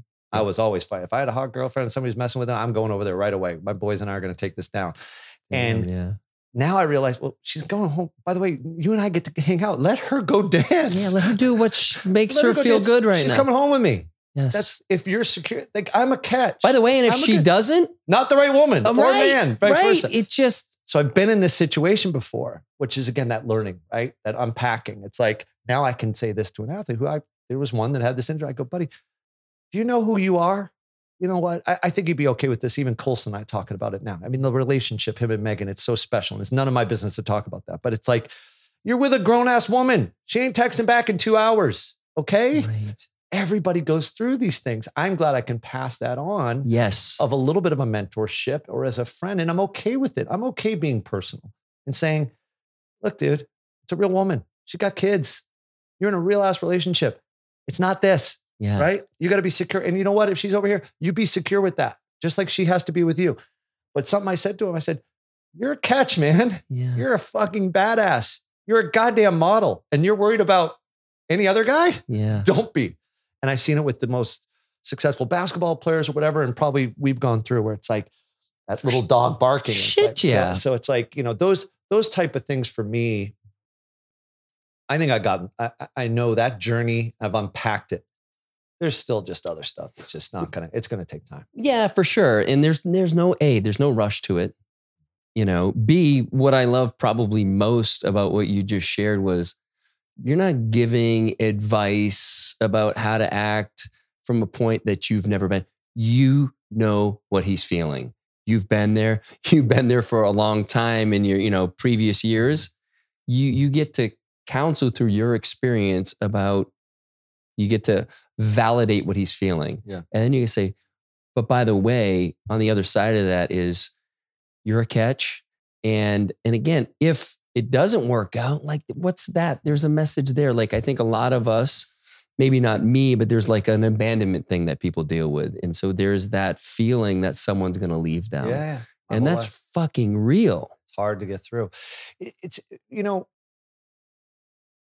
I used to never believe this maybe as young, and I guess this is part of why I love being older. It's experience. Buddy, that's everything. It's even for the me. haters and the clickbait and all this sort of stuff that my clients are going through now. It's like, do you know how many people have said things about me, including ex-athletes, whatever it may be, because of their insecurity? But you know how bad it hurt me? Like, I wish I could meet the person that, by the way, that doesn't hurt. Yeah. I don't understand how to do it. Yeah. Because I've been when I first learned about haters, we call them, right? Yeah. I was at a dinner table with like 30 people, and this guy with his wife was talking about me behind my back. No. I was at the table. I've never met this guy. He didn't even know I was there. What? Yeah. Oh, that Steve Astephen guy, blah, blah, blah. Said some harsh things. Come on. And a friend of mine was sitting there and goes, hey, Astephen, not the ass man, but Astephen, pass the ketchup. And the guy's wife was so embarrassed, she left. But you know what? That was an experience for me that made me realize that, you know what? Stop worrying about, it's going to hurt, but stop worrying about what other people say. I sleep really good, not in all reasons. The cheating, I've done some bad shit. But you know what I've never done? I have always been all in with my clients. I have always done the right thing. So if people say because agents get a bad rap with managers, I know I've never done those things. Yeah. I don't care who says it. I have never, as a career in this sport, hurt like I'm all in. Love it or hate it, I'm all in. And you're not gonna. And so you know what I don't do anymore? I just don't deal with the bullshit. I don't listen anymore to it. And we're in an industry, it's unfortunate that they all want to take each other down. Yeah. I know it's funny, the more I support those people though, I know that they know that I'm doing it almost like overkill. And they're back there going, fuck, he shouldn't do this. I really was an asshole to him or whatever else. Right. Just kill him with kindness. It's a stupid, but. Yeah, no. And I think about just my kids, right? My kids are 18, 15, and 14. And I've been through all the same shit as you, on a different level. Certainly I'm not a public figure in any way, but people, there are haters for all of us. And I've understood, I finally have lived the experience where I don't give a fuck what anybody else thinks about me. I don't care because I feel like I'm living, this authentic life of who I am. It's not going to resonate with everybody for whatever reason. And so when I see my kids having struggles and whatever it is that they're kids, right? They're dealing with this stuff that you're talking about on some level. The thing that sucks is I actually have to let them go through that experience because my words, even if it's from my experience, it's not what they're feeling. So I'm wondering, do you find that with these guys who are dealing with that and you can let them know that it's going to be okay, but they have to have that aha moment where it finally clicks. It's like, I gotta for me, it was convincing myself that I didn't care what anybody thought, but I fucking cared.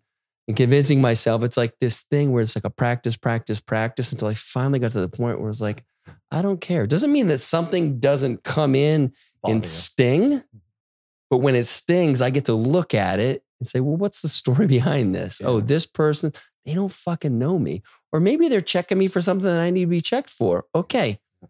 Do I take it personally or do I take it as information? And it doesn't mean you stop feeling those things. It's just, how do you react when you get that feeling where you're hurt? Someone said something to try to hurt you.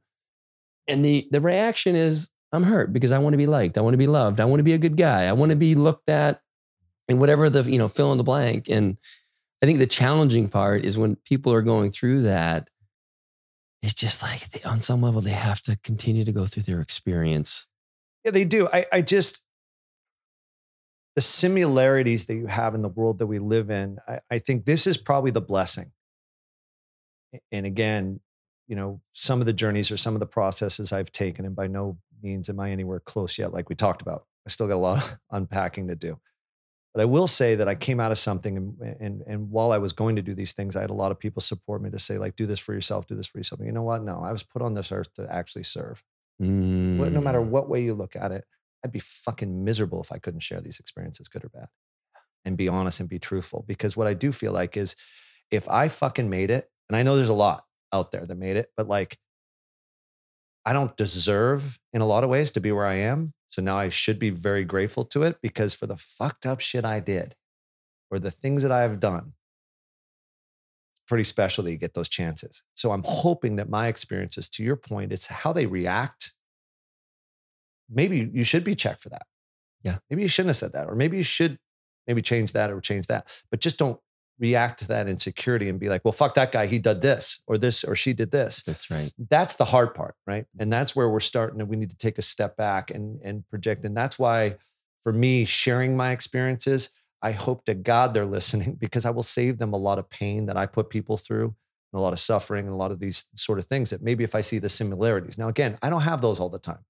Travis and I guess now he'd be the longest standing client. He left law school with me, so 16 years old, I signed him and he's now 30 something years old. This is a long time.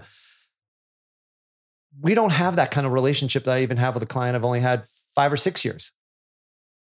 We just don't have similar experience. He's just not, but somehow I'm always attracting some of them like Colson, Machine Gun Kelly. I see a lot of him in me. And so that's why I'm going to probably care more. I'm going to mentor a little bit more, hopefully, not because I think I'm better, but because I'm a fucking idiot and you're fucking up too in some places. Yeah. Not the same, but similarities. Understood. Or the insecurities or the demons or the childhood, whatever it may be. And his experiences and, Ken Roxon's or Ryan, some of these people that I'm very close with are actually helping me become better. Mm-hmm.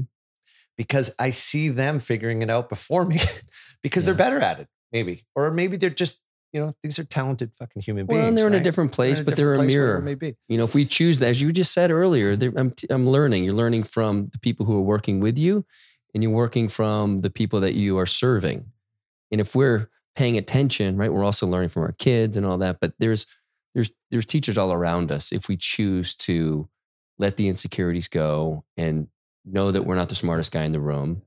And there's so much that we can learn from someone else's experience. Now, it doesn't mean that that's going to be our experience, but there's something there, especially when it comes from the right place, we get to kind of inform our experience as we go forward. And I think what I'm seeing from you, and again, I didn't know you prior to this year. We met last year, but I got to know you this summer. I'm seeing a man who's really open to whatever comes his way. There's learning all over the place. There is unpacking. You've unpacked a lot. Who knows where that goes? It's like when we step back as men, I think this is more typical of men to try to get to the end of the unpacking, whatever that is, right? In this case, it's unpacking. We want to finish the job.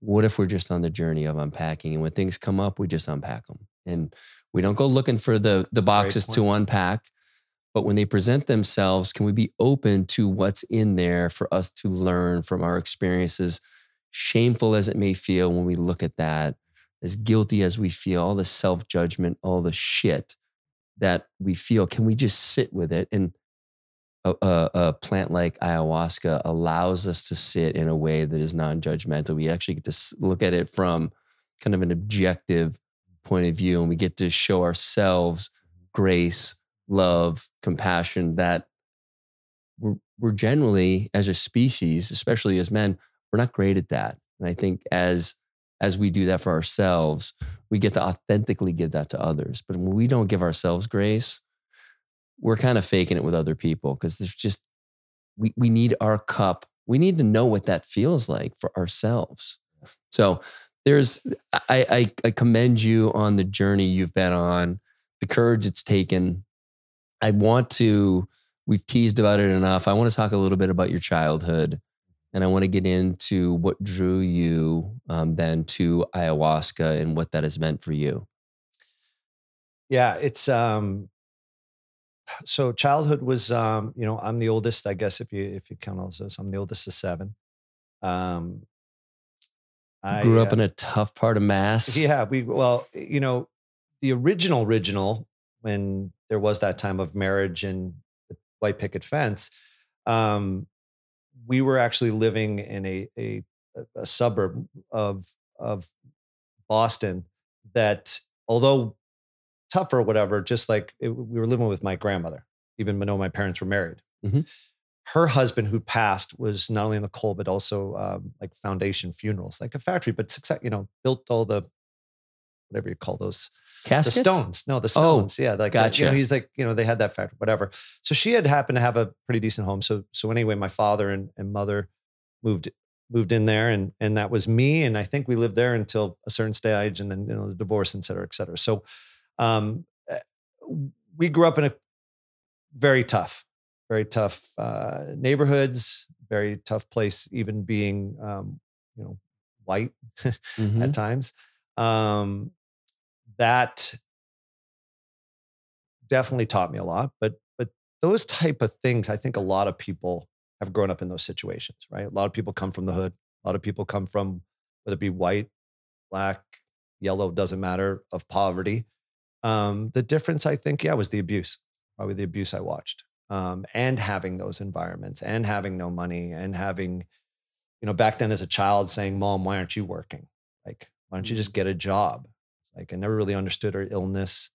She got really religious and, that God would provide and this sort of stuff. But having 5 kids at the time, there's 5 of us with no money and, living on Wix. They call, like, if people don't know, food stamps, Sure. but Wix are how you get the groceries or going to food banks. And at one point got so angry at my mother, went to live with my dad, who, again, I thought that would be the answer. And, lived in a small little apartment. And at that time he was with somebody, and it was now, it's, again, my stepmother, I guess you would say.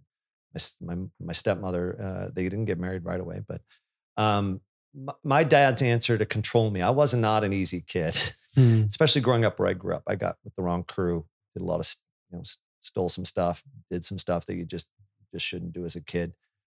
Sold some stuff that you shouldn't sell, period, kid or adult. But my dad, no matter what I did, it didn't seem to be enough. And I wasn't good at school. We all can figure that out. Any book that I mentioned that I love, like Outliers and that sort of stuff, was definitely not read. I listened to it. Yeah. I can't read a book. I don't know why. I do know why. I just can't. I can't, the ADHD and some of the other things I struggle with. I can't focus. I don't comprehend reading. I think I'm smart. I think I'm smart, but I don't read and study very well, and I have to do it multiple times. So books were not something that was getting into to me.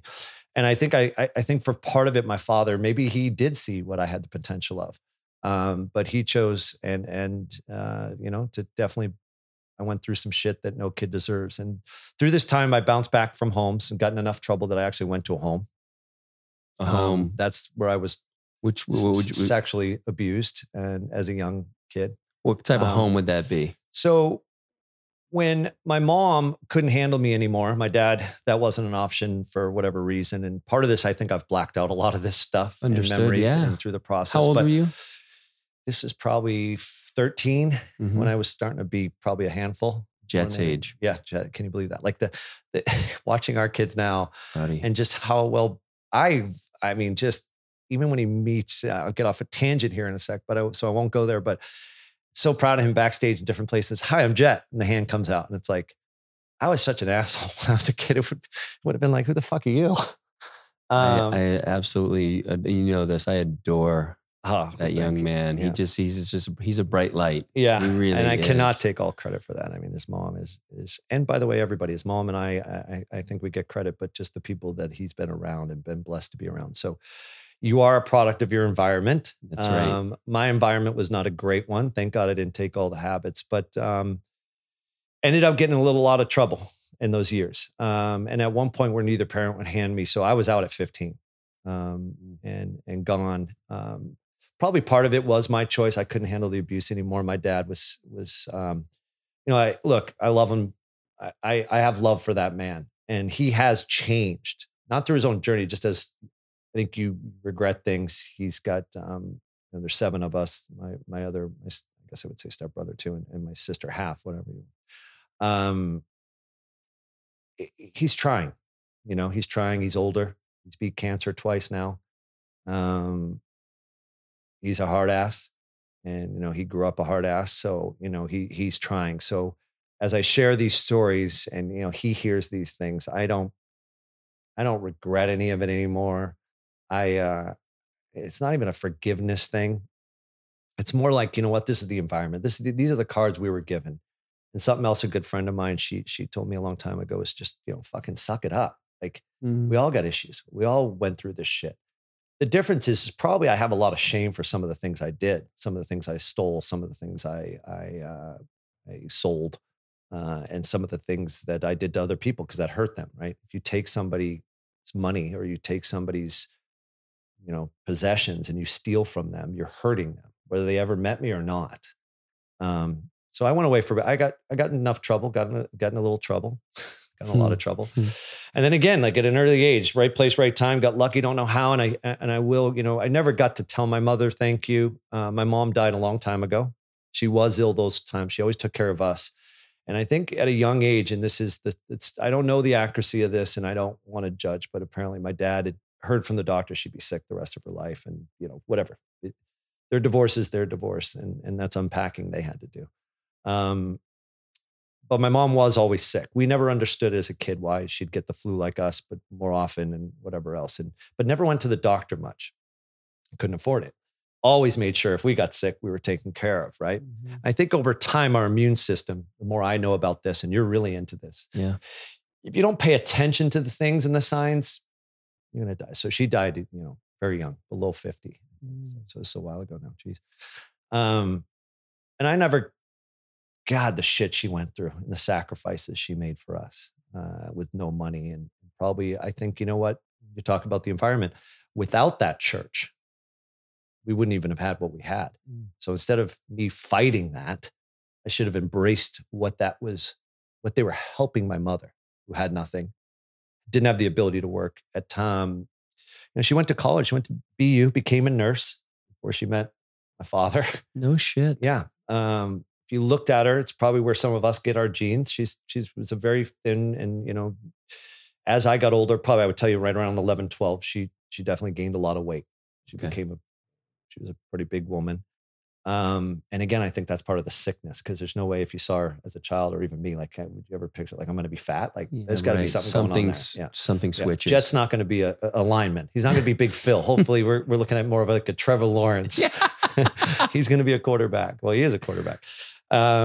So, for people that if they can get something out of this, and you and I just talking about it, it's a product of your environment. I was surrounded by kids that also, so you sit here and you go, woe is me, because it's true. It's like, well, no, I can name about 20 of us that did the same shit. It's just, everybody's different. And I guess now with my, let's call it success of unpacking and the journey I've been on and the career I've been so blessed to have. And I'm so grateful for the clients that took risk with me and the athletes and the people around me. I probably don't deserve to be here. A lot of people say, well, you do deserve it. No, I don't. I just happen to fall into the right places and finally figure my shit out, because I carried some of those habits up into my older career. Well before the family, well before even Lamar, but like pre-snowboard shop, like hustling and, working at in Maine. You're Maine, Old Orchard Beach, Maine. Hell yeah. So I used to work that carnival business. Okay. So let's get something straight. That's a cash business. So when you came up and gave me 20 for 3 shots, and I, do they really know that they paid me $20? So it was like for every customer, 20 in my right side and 20 in their left side. So the person that owned the carnival. Yeah. I was making $600 cash a night as a 17-year-old running that carnival. So I could go on with those stories. I always had a scam. That's part of entrepreneurship, probably, the street smarts. They call it, people say street smarts.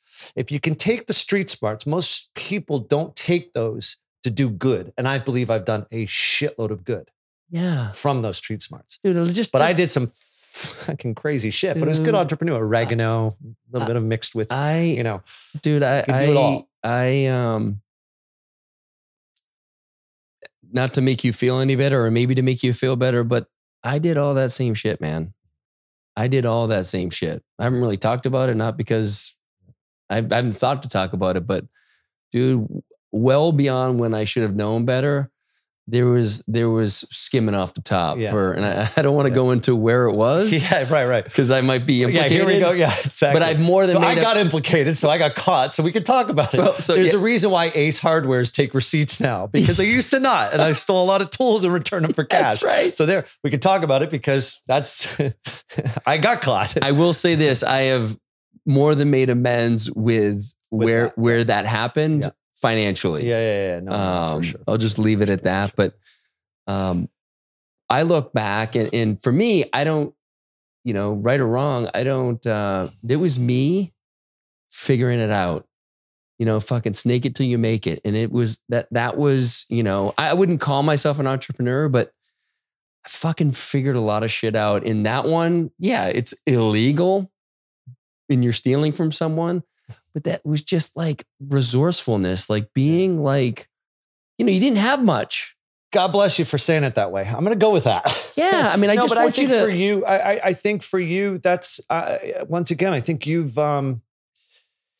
it's a very impressive the more I get to know you, but also just, yeah, it takes a lot to even talk about what you're willing to talk about now, but you understand where that came from. You're using that in the right way. And again, this is the point I get back to where it's like the self-made thing now no longer. It's like, I used to think it's like, woe is me. I'm the only one in the world that was abused. I'm the only one that was sexually abused because my mom put me in this home and the juvie and this and that. And it's like, come on, buddy, get over it. A lot of people have gone through this shit, right? Like, look at you. You just sat there and went, here I am thinking like, this guy's perfect. You fucking stole. Fuck yeah. Thief. A goddamn thief. Goddamn thief. On multiple occasions at a few different places too. But I used to love shoplifting when I was a kid. The fucking excitement look, we've all of it. done that. I think like where I still hold guilt is I hurt people and I took it to another level and there was illegalities that, like just doing stupid shit. But again, back to that point of what you're saying is, maybe I needed more. Maybe I wasn't mature enough, but like, ayahuasca, the things that I decided to take really opened me up to learning what those things are. I don't blame. I am so grateful look, the times that my brothers and I and my mom slept in a car. No, I don't. I wish that never happened. The other things happen for a reason.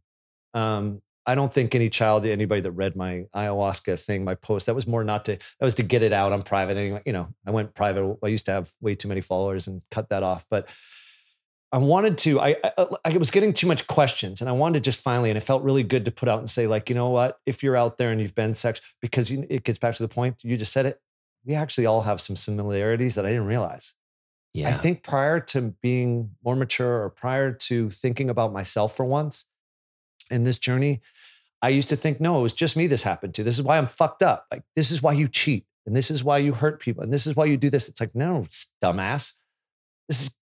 So many people are like this in similarities. Maybe you should tell people that no child should ever be sexually abused. You should not be. No child should ever be abused by the person that put them on this earth. I'm sorry, Dad. It's just a fucking reality. And you don't hit my mother. Like, shit like that. I'm fine with talking about it. I don't care what he says. Yeah. He has changed and he's a better man for it probably. And he's getting through life and he does cry now. Never thought this man cried, but he calls my brothers. He calls me because my brothers don't talk to him. They just don't. And I know what that's got to feel like. Yeah. Yeah. I think personally, I know what that's like.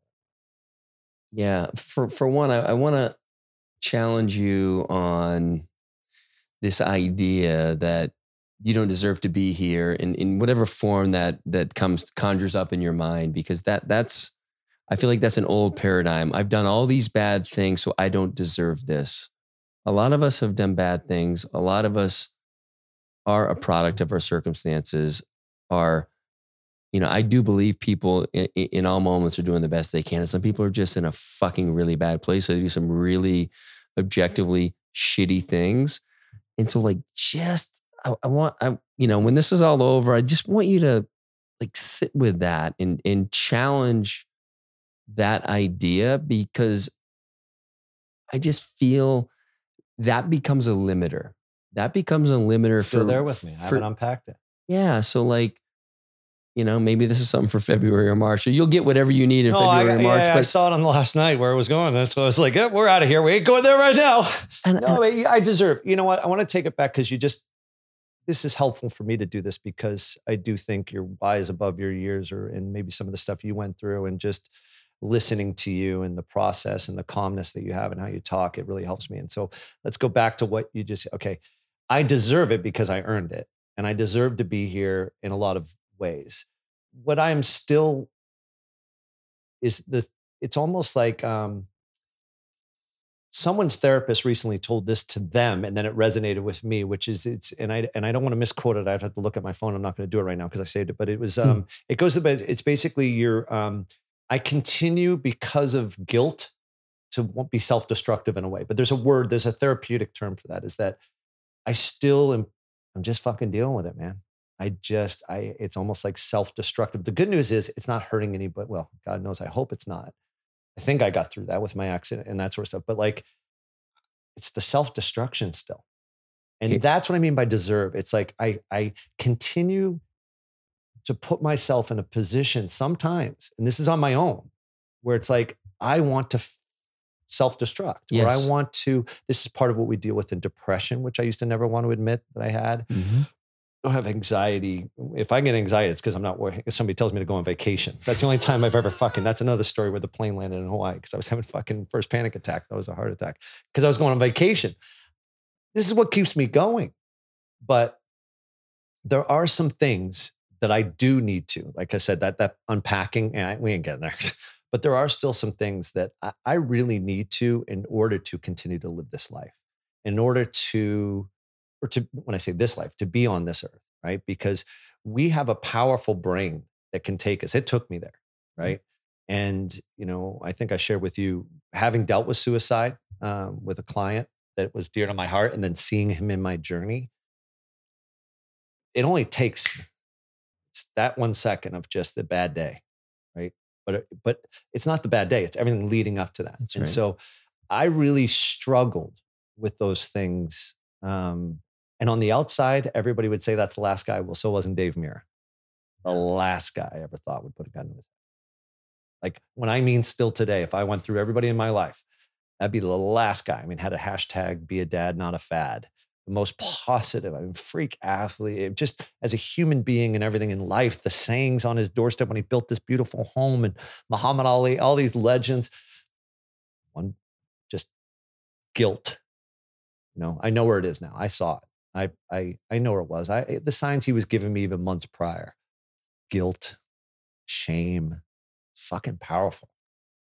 But we got to get through it, because to your point, and you said it, is like, you did it. Last person, I look at you and I'm like, what? You stole? You skim out? I know a lot of people have, but see, that's the thing. Is like, so we're all going through something.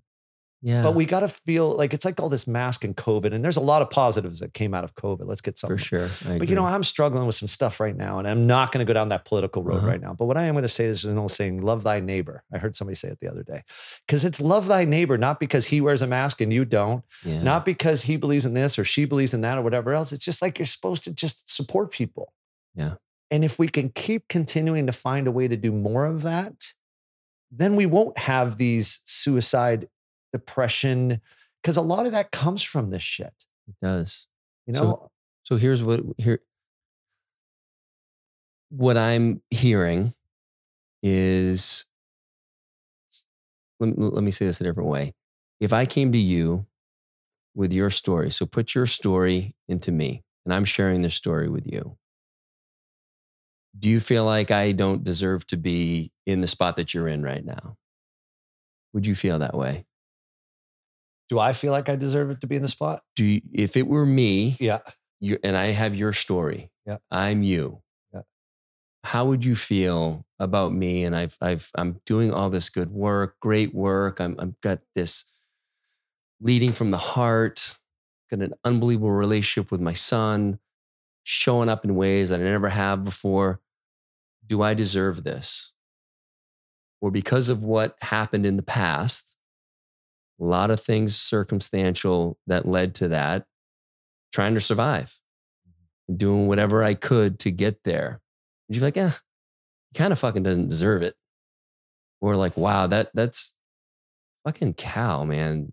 Like, I don't know how he got to where he is, but he's a fucking beacon of light. Like, God, glad he's here. I hope the second part, right?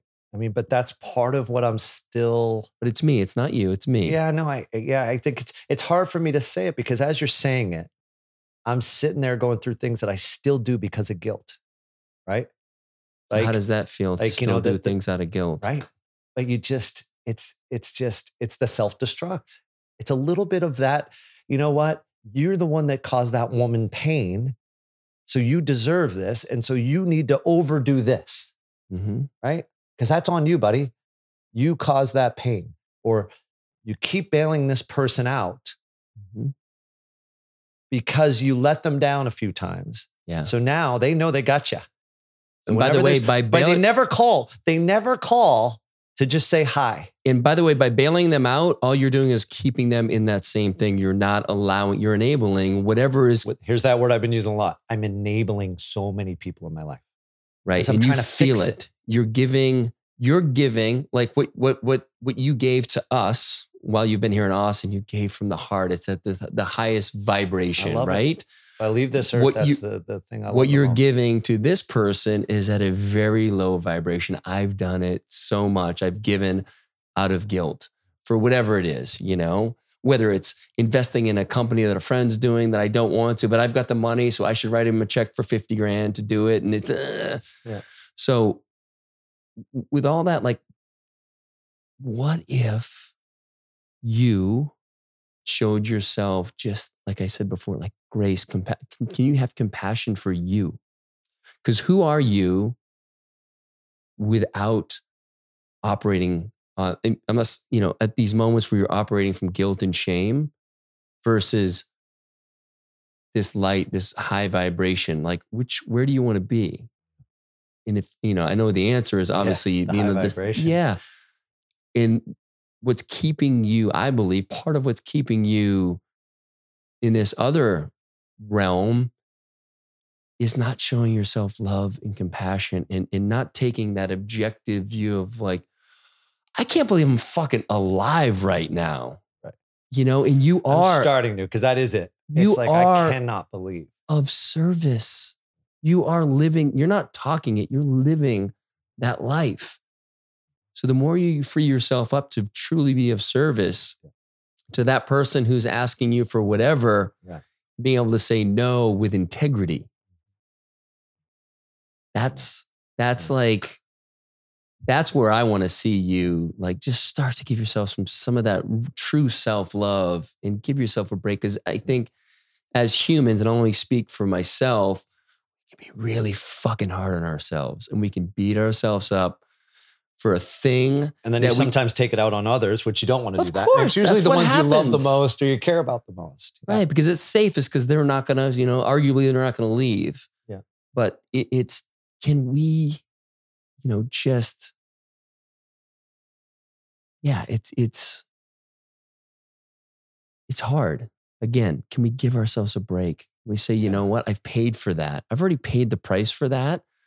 And there's nothing more I can do except learn from that and not do that, not be that again. Yeah. Yeah, I think that's, those are those chapters that I'm still searching for. And they're getting easier. Like people like, meeting people like yourself. I believe there's people that come in your world for a reason so that you can learn from them. You can find friendship with them. You can find love from them. You can learn over and over and over again. And I think, I know that that's what's happening in my life lately. Because otherwise I don't think I'd be here. Because I think it got pretty fucking hairy. And this has nothing to be, I feel so bad for people. COVID for me was a positive. Understood. This is not where the depression was. Like I know a lot of people, COVID was, if you're an extrovert, even like me, but I found other ways like health and wellness and just other things I was going to do work on. Walking with my son to the beach. Spending a lot of time with him, going to so there's other ways. So I didn't get depressed during that time. What I did do though, is a lot of fucking searching and unpacking and realizing. What I would say though, pre-COVID, even, the company stuff, everything that was going on in my life and decisions I made and the guilt and all that, that's where I am like to your point, it's good to hear it again, is to look back and go, fuck, you know what? Just glad I'm here.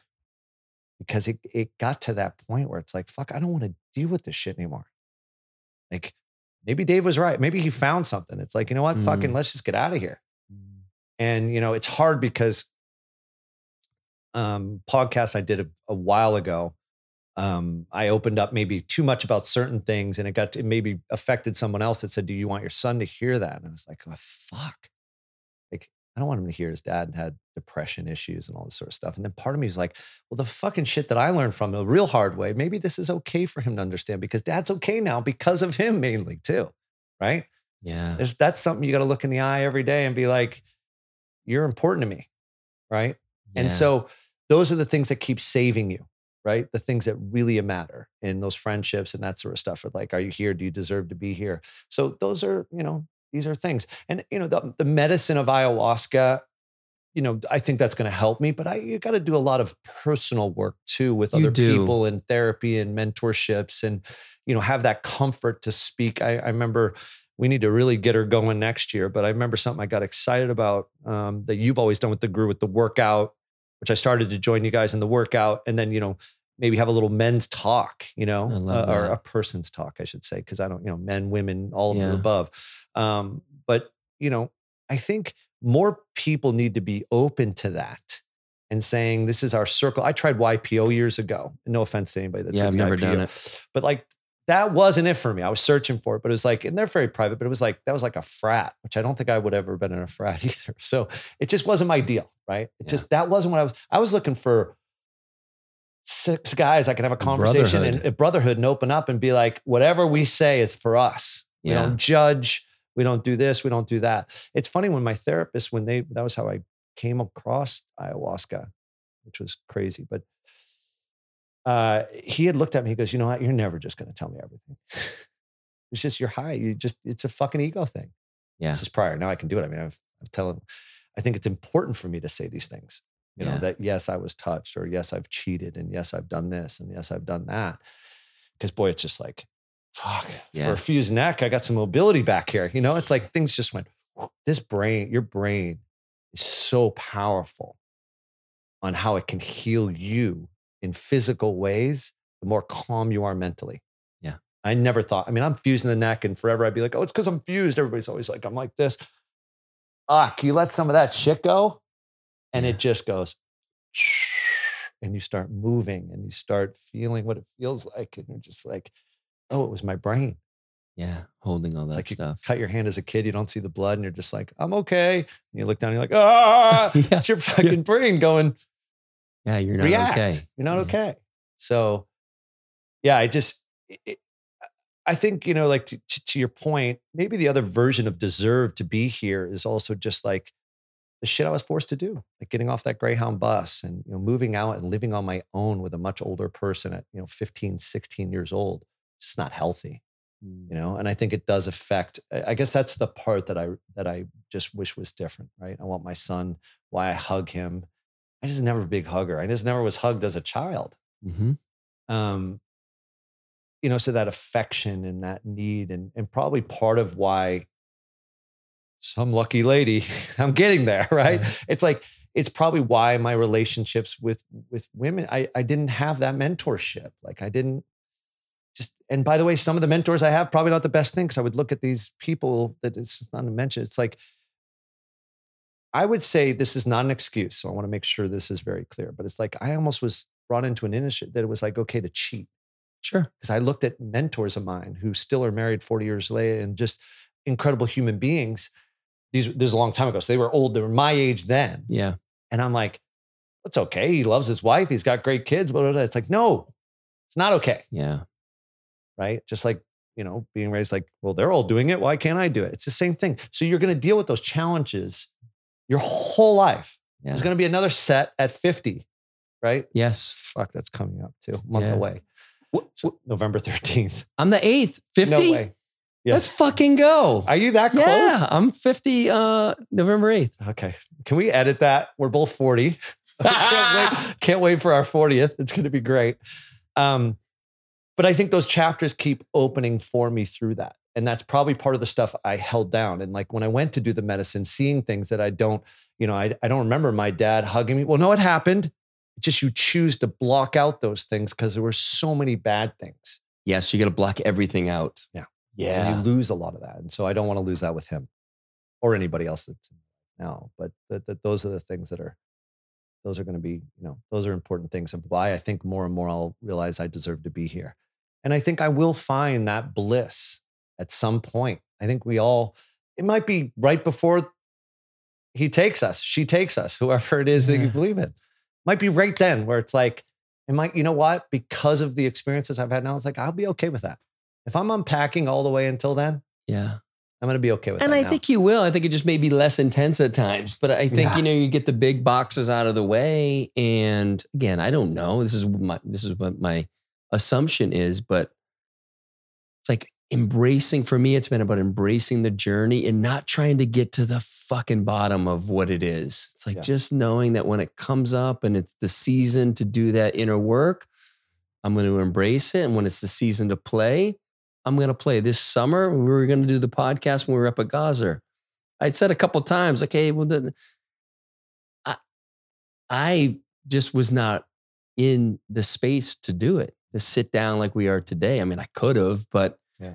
I was in pure play mode. It's Golf, nice though. boat, Yeah. hang, just Yeah. going with the flow of that. And it felt really good. It wasn't time for me to do inner work.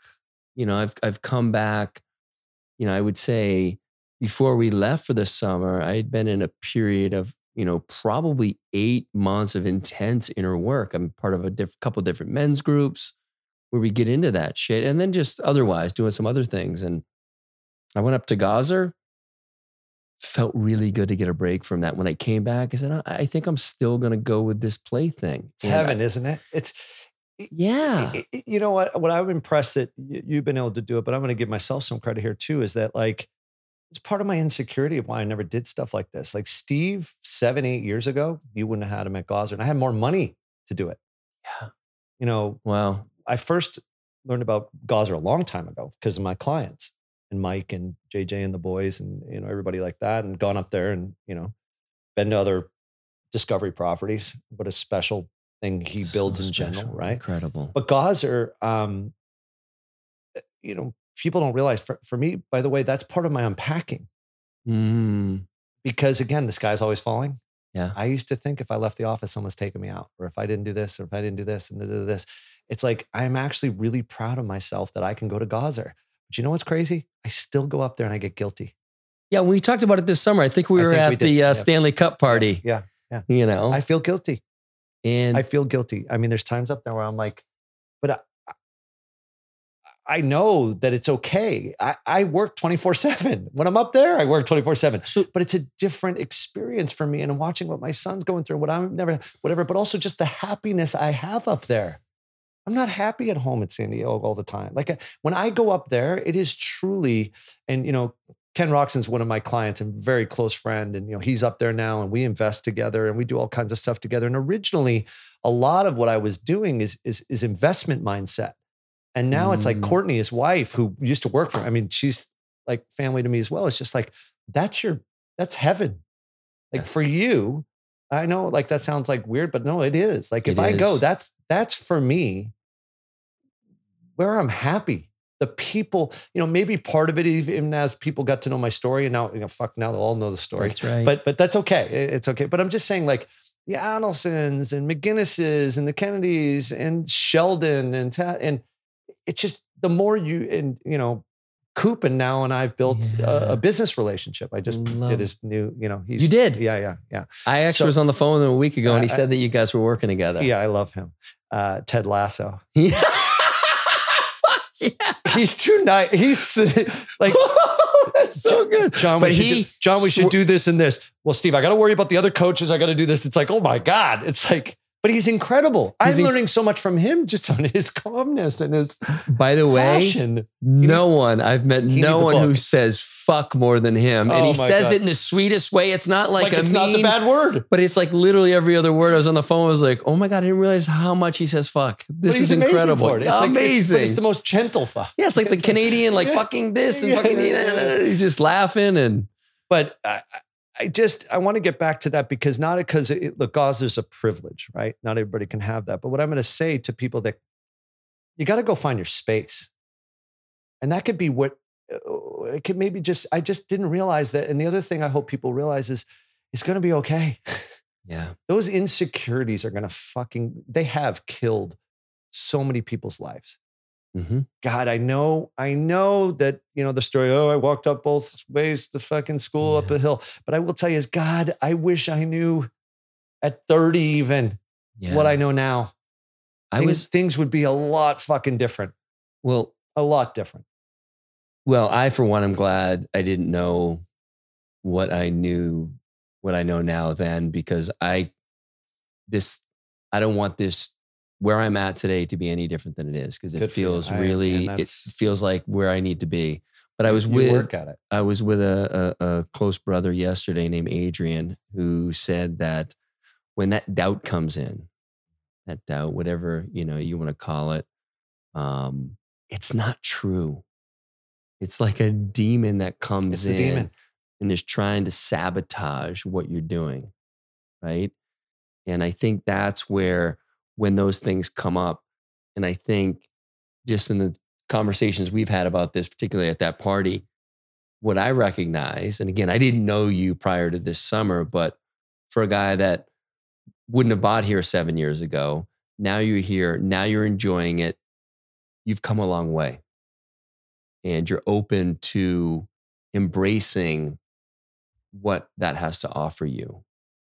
And again, it's not going to happen overnight, but you're getting more reps in to show you that, look, when I'm here, even though I'm working and doing that, I can still go and play golf. I can take the kids out on the boat. I don't know who takes the kids out more on the boat than you do, which I'm super grateful for. I'm not a huge boat guy. I will go out with you when you go out. But I don't even care if I get in the water. I love seeing those kids on the boat have the time of their life. Thank God we didn't have many injuries. Yeah. That's the thing, because I'm so happy for them in the comfort. Yeah. And if I could do that every day in the summer, and I think this gets back to where I saw with the ayahuasca thing of like, I think the calling eventually is the snowboard instructor, and in the summer, the boat driver. Yeah. I'm going to be a badass 60-year-old boat driver, fucking snowboard instructor. Like, I just love it. I love it.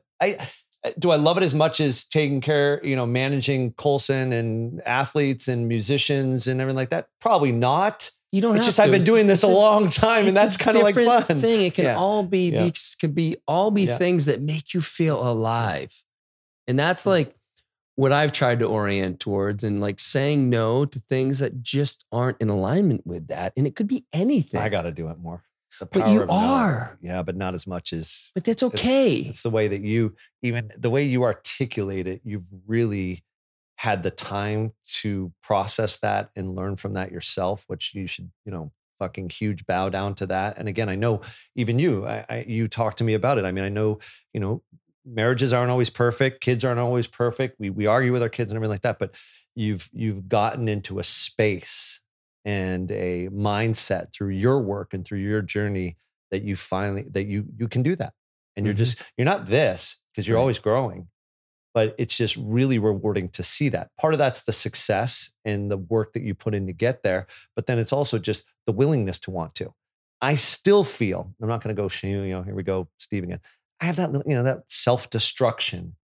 Yeah. It's just not, you're on the path to, like, for sure. It's part of where you're at in the journey. For sure. And the biggest thing, right? The biggest thing is when we had that conversation this summer, you had an awareness. I'm having an amazing time and I feel guilty. Before you just feel guilty. You probably wouldn't even think about the amazing time. Guilty, yeah. So now you get to actually play with that because you're aware of this. And this is a story that I should feel guilty because I'm here having an incredible time with these amazing people at this amazing community doing amazing things. And I should think about Blair, right? So that's where Blair is at. Like, Blair's going to be there and like fully embrace it. That's his journey. You're moving towards that, but you can't jump to that place because it's not real. Yeah. So it's just like when you feel that guilt, start to sit with like, why am I feeling guilty? Should I feel guilty? What am I doing wrong? What should I, it's like, just start questioning it and it just starts to fall apart. Like, ugh. And I think too, just like, I still have some anger issues, right? I get a little fired up, but, I also think I go back to that dinner, but even recently, just the things that happened pre-COVID to me or even during COVID or whatever, is that I'm really happy that I've been able to get to a point in my life where I can forgive people also, because it has gone the other way. Yeah. And I just forgive them. You know what? Still love you. You chose to do what you did, or you said what you said or whatever else. But that was a lot of time. That took a lot of time for me to be okay because of, again, part of that process is you're going to do me wrong. I'm just going to fight you. Sure. Win or lose. Lost a lot. I'll get more. You back. I've lost a lot and won some, but I've lost more. You don't ever win a fight, right? Something's not going to happen, right? Whether it be physical or mental, unless you're doing it for a living, I guess, like a UFC fighter. Yeah. But I am proud of the moments that I've matured from. It's like, there was an incident up at Gaza this summer that I think if it was 4 or 5 years ago, just because of self-destruction, I would have wanted to hurt the person. You know, we had the little boat local incident. By the way, that fucker talked about it on a podcast. So I'll talk about it. I heard about that. Oh, I DM'd him. What did he say? Here comes the anger management issue. Yeah, He's a pussy. He hasn't replied to my DM. No shit. Brendan Morrow sent that to me. And I said, all right, well then, because this is the thing. Here's what we need more of. And we actually will love neighbors more. We will love our neighbors more. When it does happen, you just fucking call the person out. Mm-hmm. So my point was, you said it. You were loud and clear what you did wrong with this. So I DM'd him saying, we should talk about this. Yeah. I'm not threatening you. Let's sort this out. We might even become fucking friends. I didn't even chase you, but my boat got fucked up. Yeah. And my kids were, like on your podcast, you lied. You said it was a bunch of younger age women. Those were our daughters and our friends. Those weren't girls. Now, by the way, if there's anyone to blame to bring a younger girl to Gaza, it's this guy right here. Yeah. He's the single one with all the married families. That was not the case. Yeah. These were like people's daughters. Like I felt like, this is why I wanted to talk to the guy. I was like, that guy chasing you is fucking old. Yeah. It's okay for him to have a daughter in his 20s, right? And she's going to be attractive. Yes. And so what they knew, they manipulated this situation for a podcast to make themselves feel better about what they did, which I used to do, right? For a fact. Make them feel better about what they did, make them feel cooler, blah, blah, blah, blah, which in reality, and I actually did this to somebody. I showed up at a golf course years ago. Again, I'm not doing this anymore, but I showed up and I actually said, you said this. You were interviewing a nanny. I'm not going to say names, but he was interviewing a nanny that was also my nanny. And he said, how many marriages has that guy gone through? He hasn't exactly been the most loyal. And so a lot of people let people do that. But I decided, I'm not proud of this, but Bart Wilson, Blair's very close friend, Bart worked with me. He actually went with me, want to witness in case something did happen. So I found the guy on Instagram and I went to a golf course. I hunted him down and I just went to his face and I said, don't ever, first of all, you lied. But what did you gain out of telling that nanny about me? Did you gain because of your issues in life? By telling that nanny that I was a cheater and I've been married too many times, which at one point you were a friend of mine. You chose to tell a stranger. And by the way, she told me or came back to me. So I'm here to address this. Did you say it? And he was shaking. You know why? Because people don't get called out like that. And by the way, he could have hurt me maybe. I'm not saying I was going to, he's going to win the fight or whatever else. And it wasn't, this is part of what I deal with. And if people don't like me for this, that's okay. But it's like, you know what I'm sick of? I'm sick of that shit. Yeah. If you got a problem, just talk about it. Now, what I would say at this summer at Gaza, I was maybe the calmer one. I just sat in the boat and went, I guess those guys are going to go handle I heard they went fucking hightailing. They hightailed it. And again, chucking water bottles. I will always have family the way I was raised. I will always have, you're all my family up there now. I'll always have everybody's back. Yeah. But there's a time where it's like, I think I used to go over the edge on that and I would be fearful what could happen. Right. And so I've worked through those things and I think I'm really good. I think I've learned a lot. I don't think I'll show up at a golf course threatening somebody. Apparently I threatened them. But, allegedly. Allegedly. Well, I would say that as you were telling the story. And I thank Bart for going with me and saying he couldn't hear a thing because it was a blower. I thought that was pretty cute. He's an Aussie. They're pretty neutral guys. I brought the right guy to the fight that day. Yeah. So what I would say is, as you were talking about how you've been able to, this idea of forgiveness, I want to introduce a different word. It's very similar, acceptance. Right? So there's an acceptance. And I think, some of the work that I've done, actually I say that I look over on my altar and there's Ram Dass and he talks about things they just are. It's just a happening is what he says. It's just a happening. So when someone does something that we feel wronged against, it's not wrong until we put our story on it. And again, objectively, it could be like a shitty thing, right? But like when we just start to accept things for being a happening, it doesn't mean that we endorse anything. It doesn't mean that we're happy it happened. Right. It doesn't mean we need to be friends with anybody anymore. It doesn't mean there aren't repercussions for what happened. But when we can just look at things as a happening and have acceptance, it's just like that's been a really kind of beautiful tool for me. I don't always go to it. Sometimes I'm like, that guy's a motherfucker. Fuck him. Like I'll get Trader Cal will come out in a fucking heartbeat. Yeah. Once I take a few deep breaths, maybe I can see it a little bit differently. But I even think, again, a little feel free for a commercial break. That's right. Feel free. Mine's already gone. Number 2 today. What I would say is, and I think this could be another one to put in your toolbox, acceptance. Acceptance of everything that has happened. I feel like you've accepted everything, or largely a lot of acceptance that's happened to you. I think what we've talked about today, you haven't accepted things that you've done. Correct. And I think just having, like, really sitting in that acceptance and start to see how just things change for you. Talk about like the ayahuasca helped, right? The shoulders drop and everything. I think you're going to see more of that as you start to feel what it means to accept and stop beating yourself up and holding yourself hostage for things that happened when you were a different person. It's still you. And still have work to do every day. We'll always, always. And I think when I accepted that, because there are times when, I think I've come a long way with my relationship with Peyton. But there would be times when, maybe I would trigger something in her, and then her response, I would shut down. Then she would come to me a few days later. This what happened. Like, she would have the courage to come to me and say something. And then I would be really hard on myself. Like, fuck, man, you fucked it up. Like, how have you not figured this out by now? You've been doing this work for a while. You've been intense about it.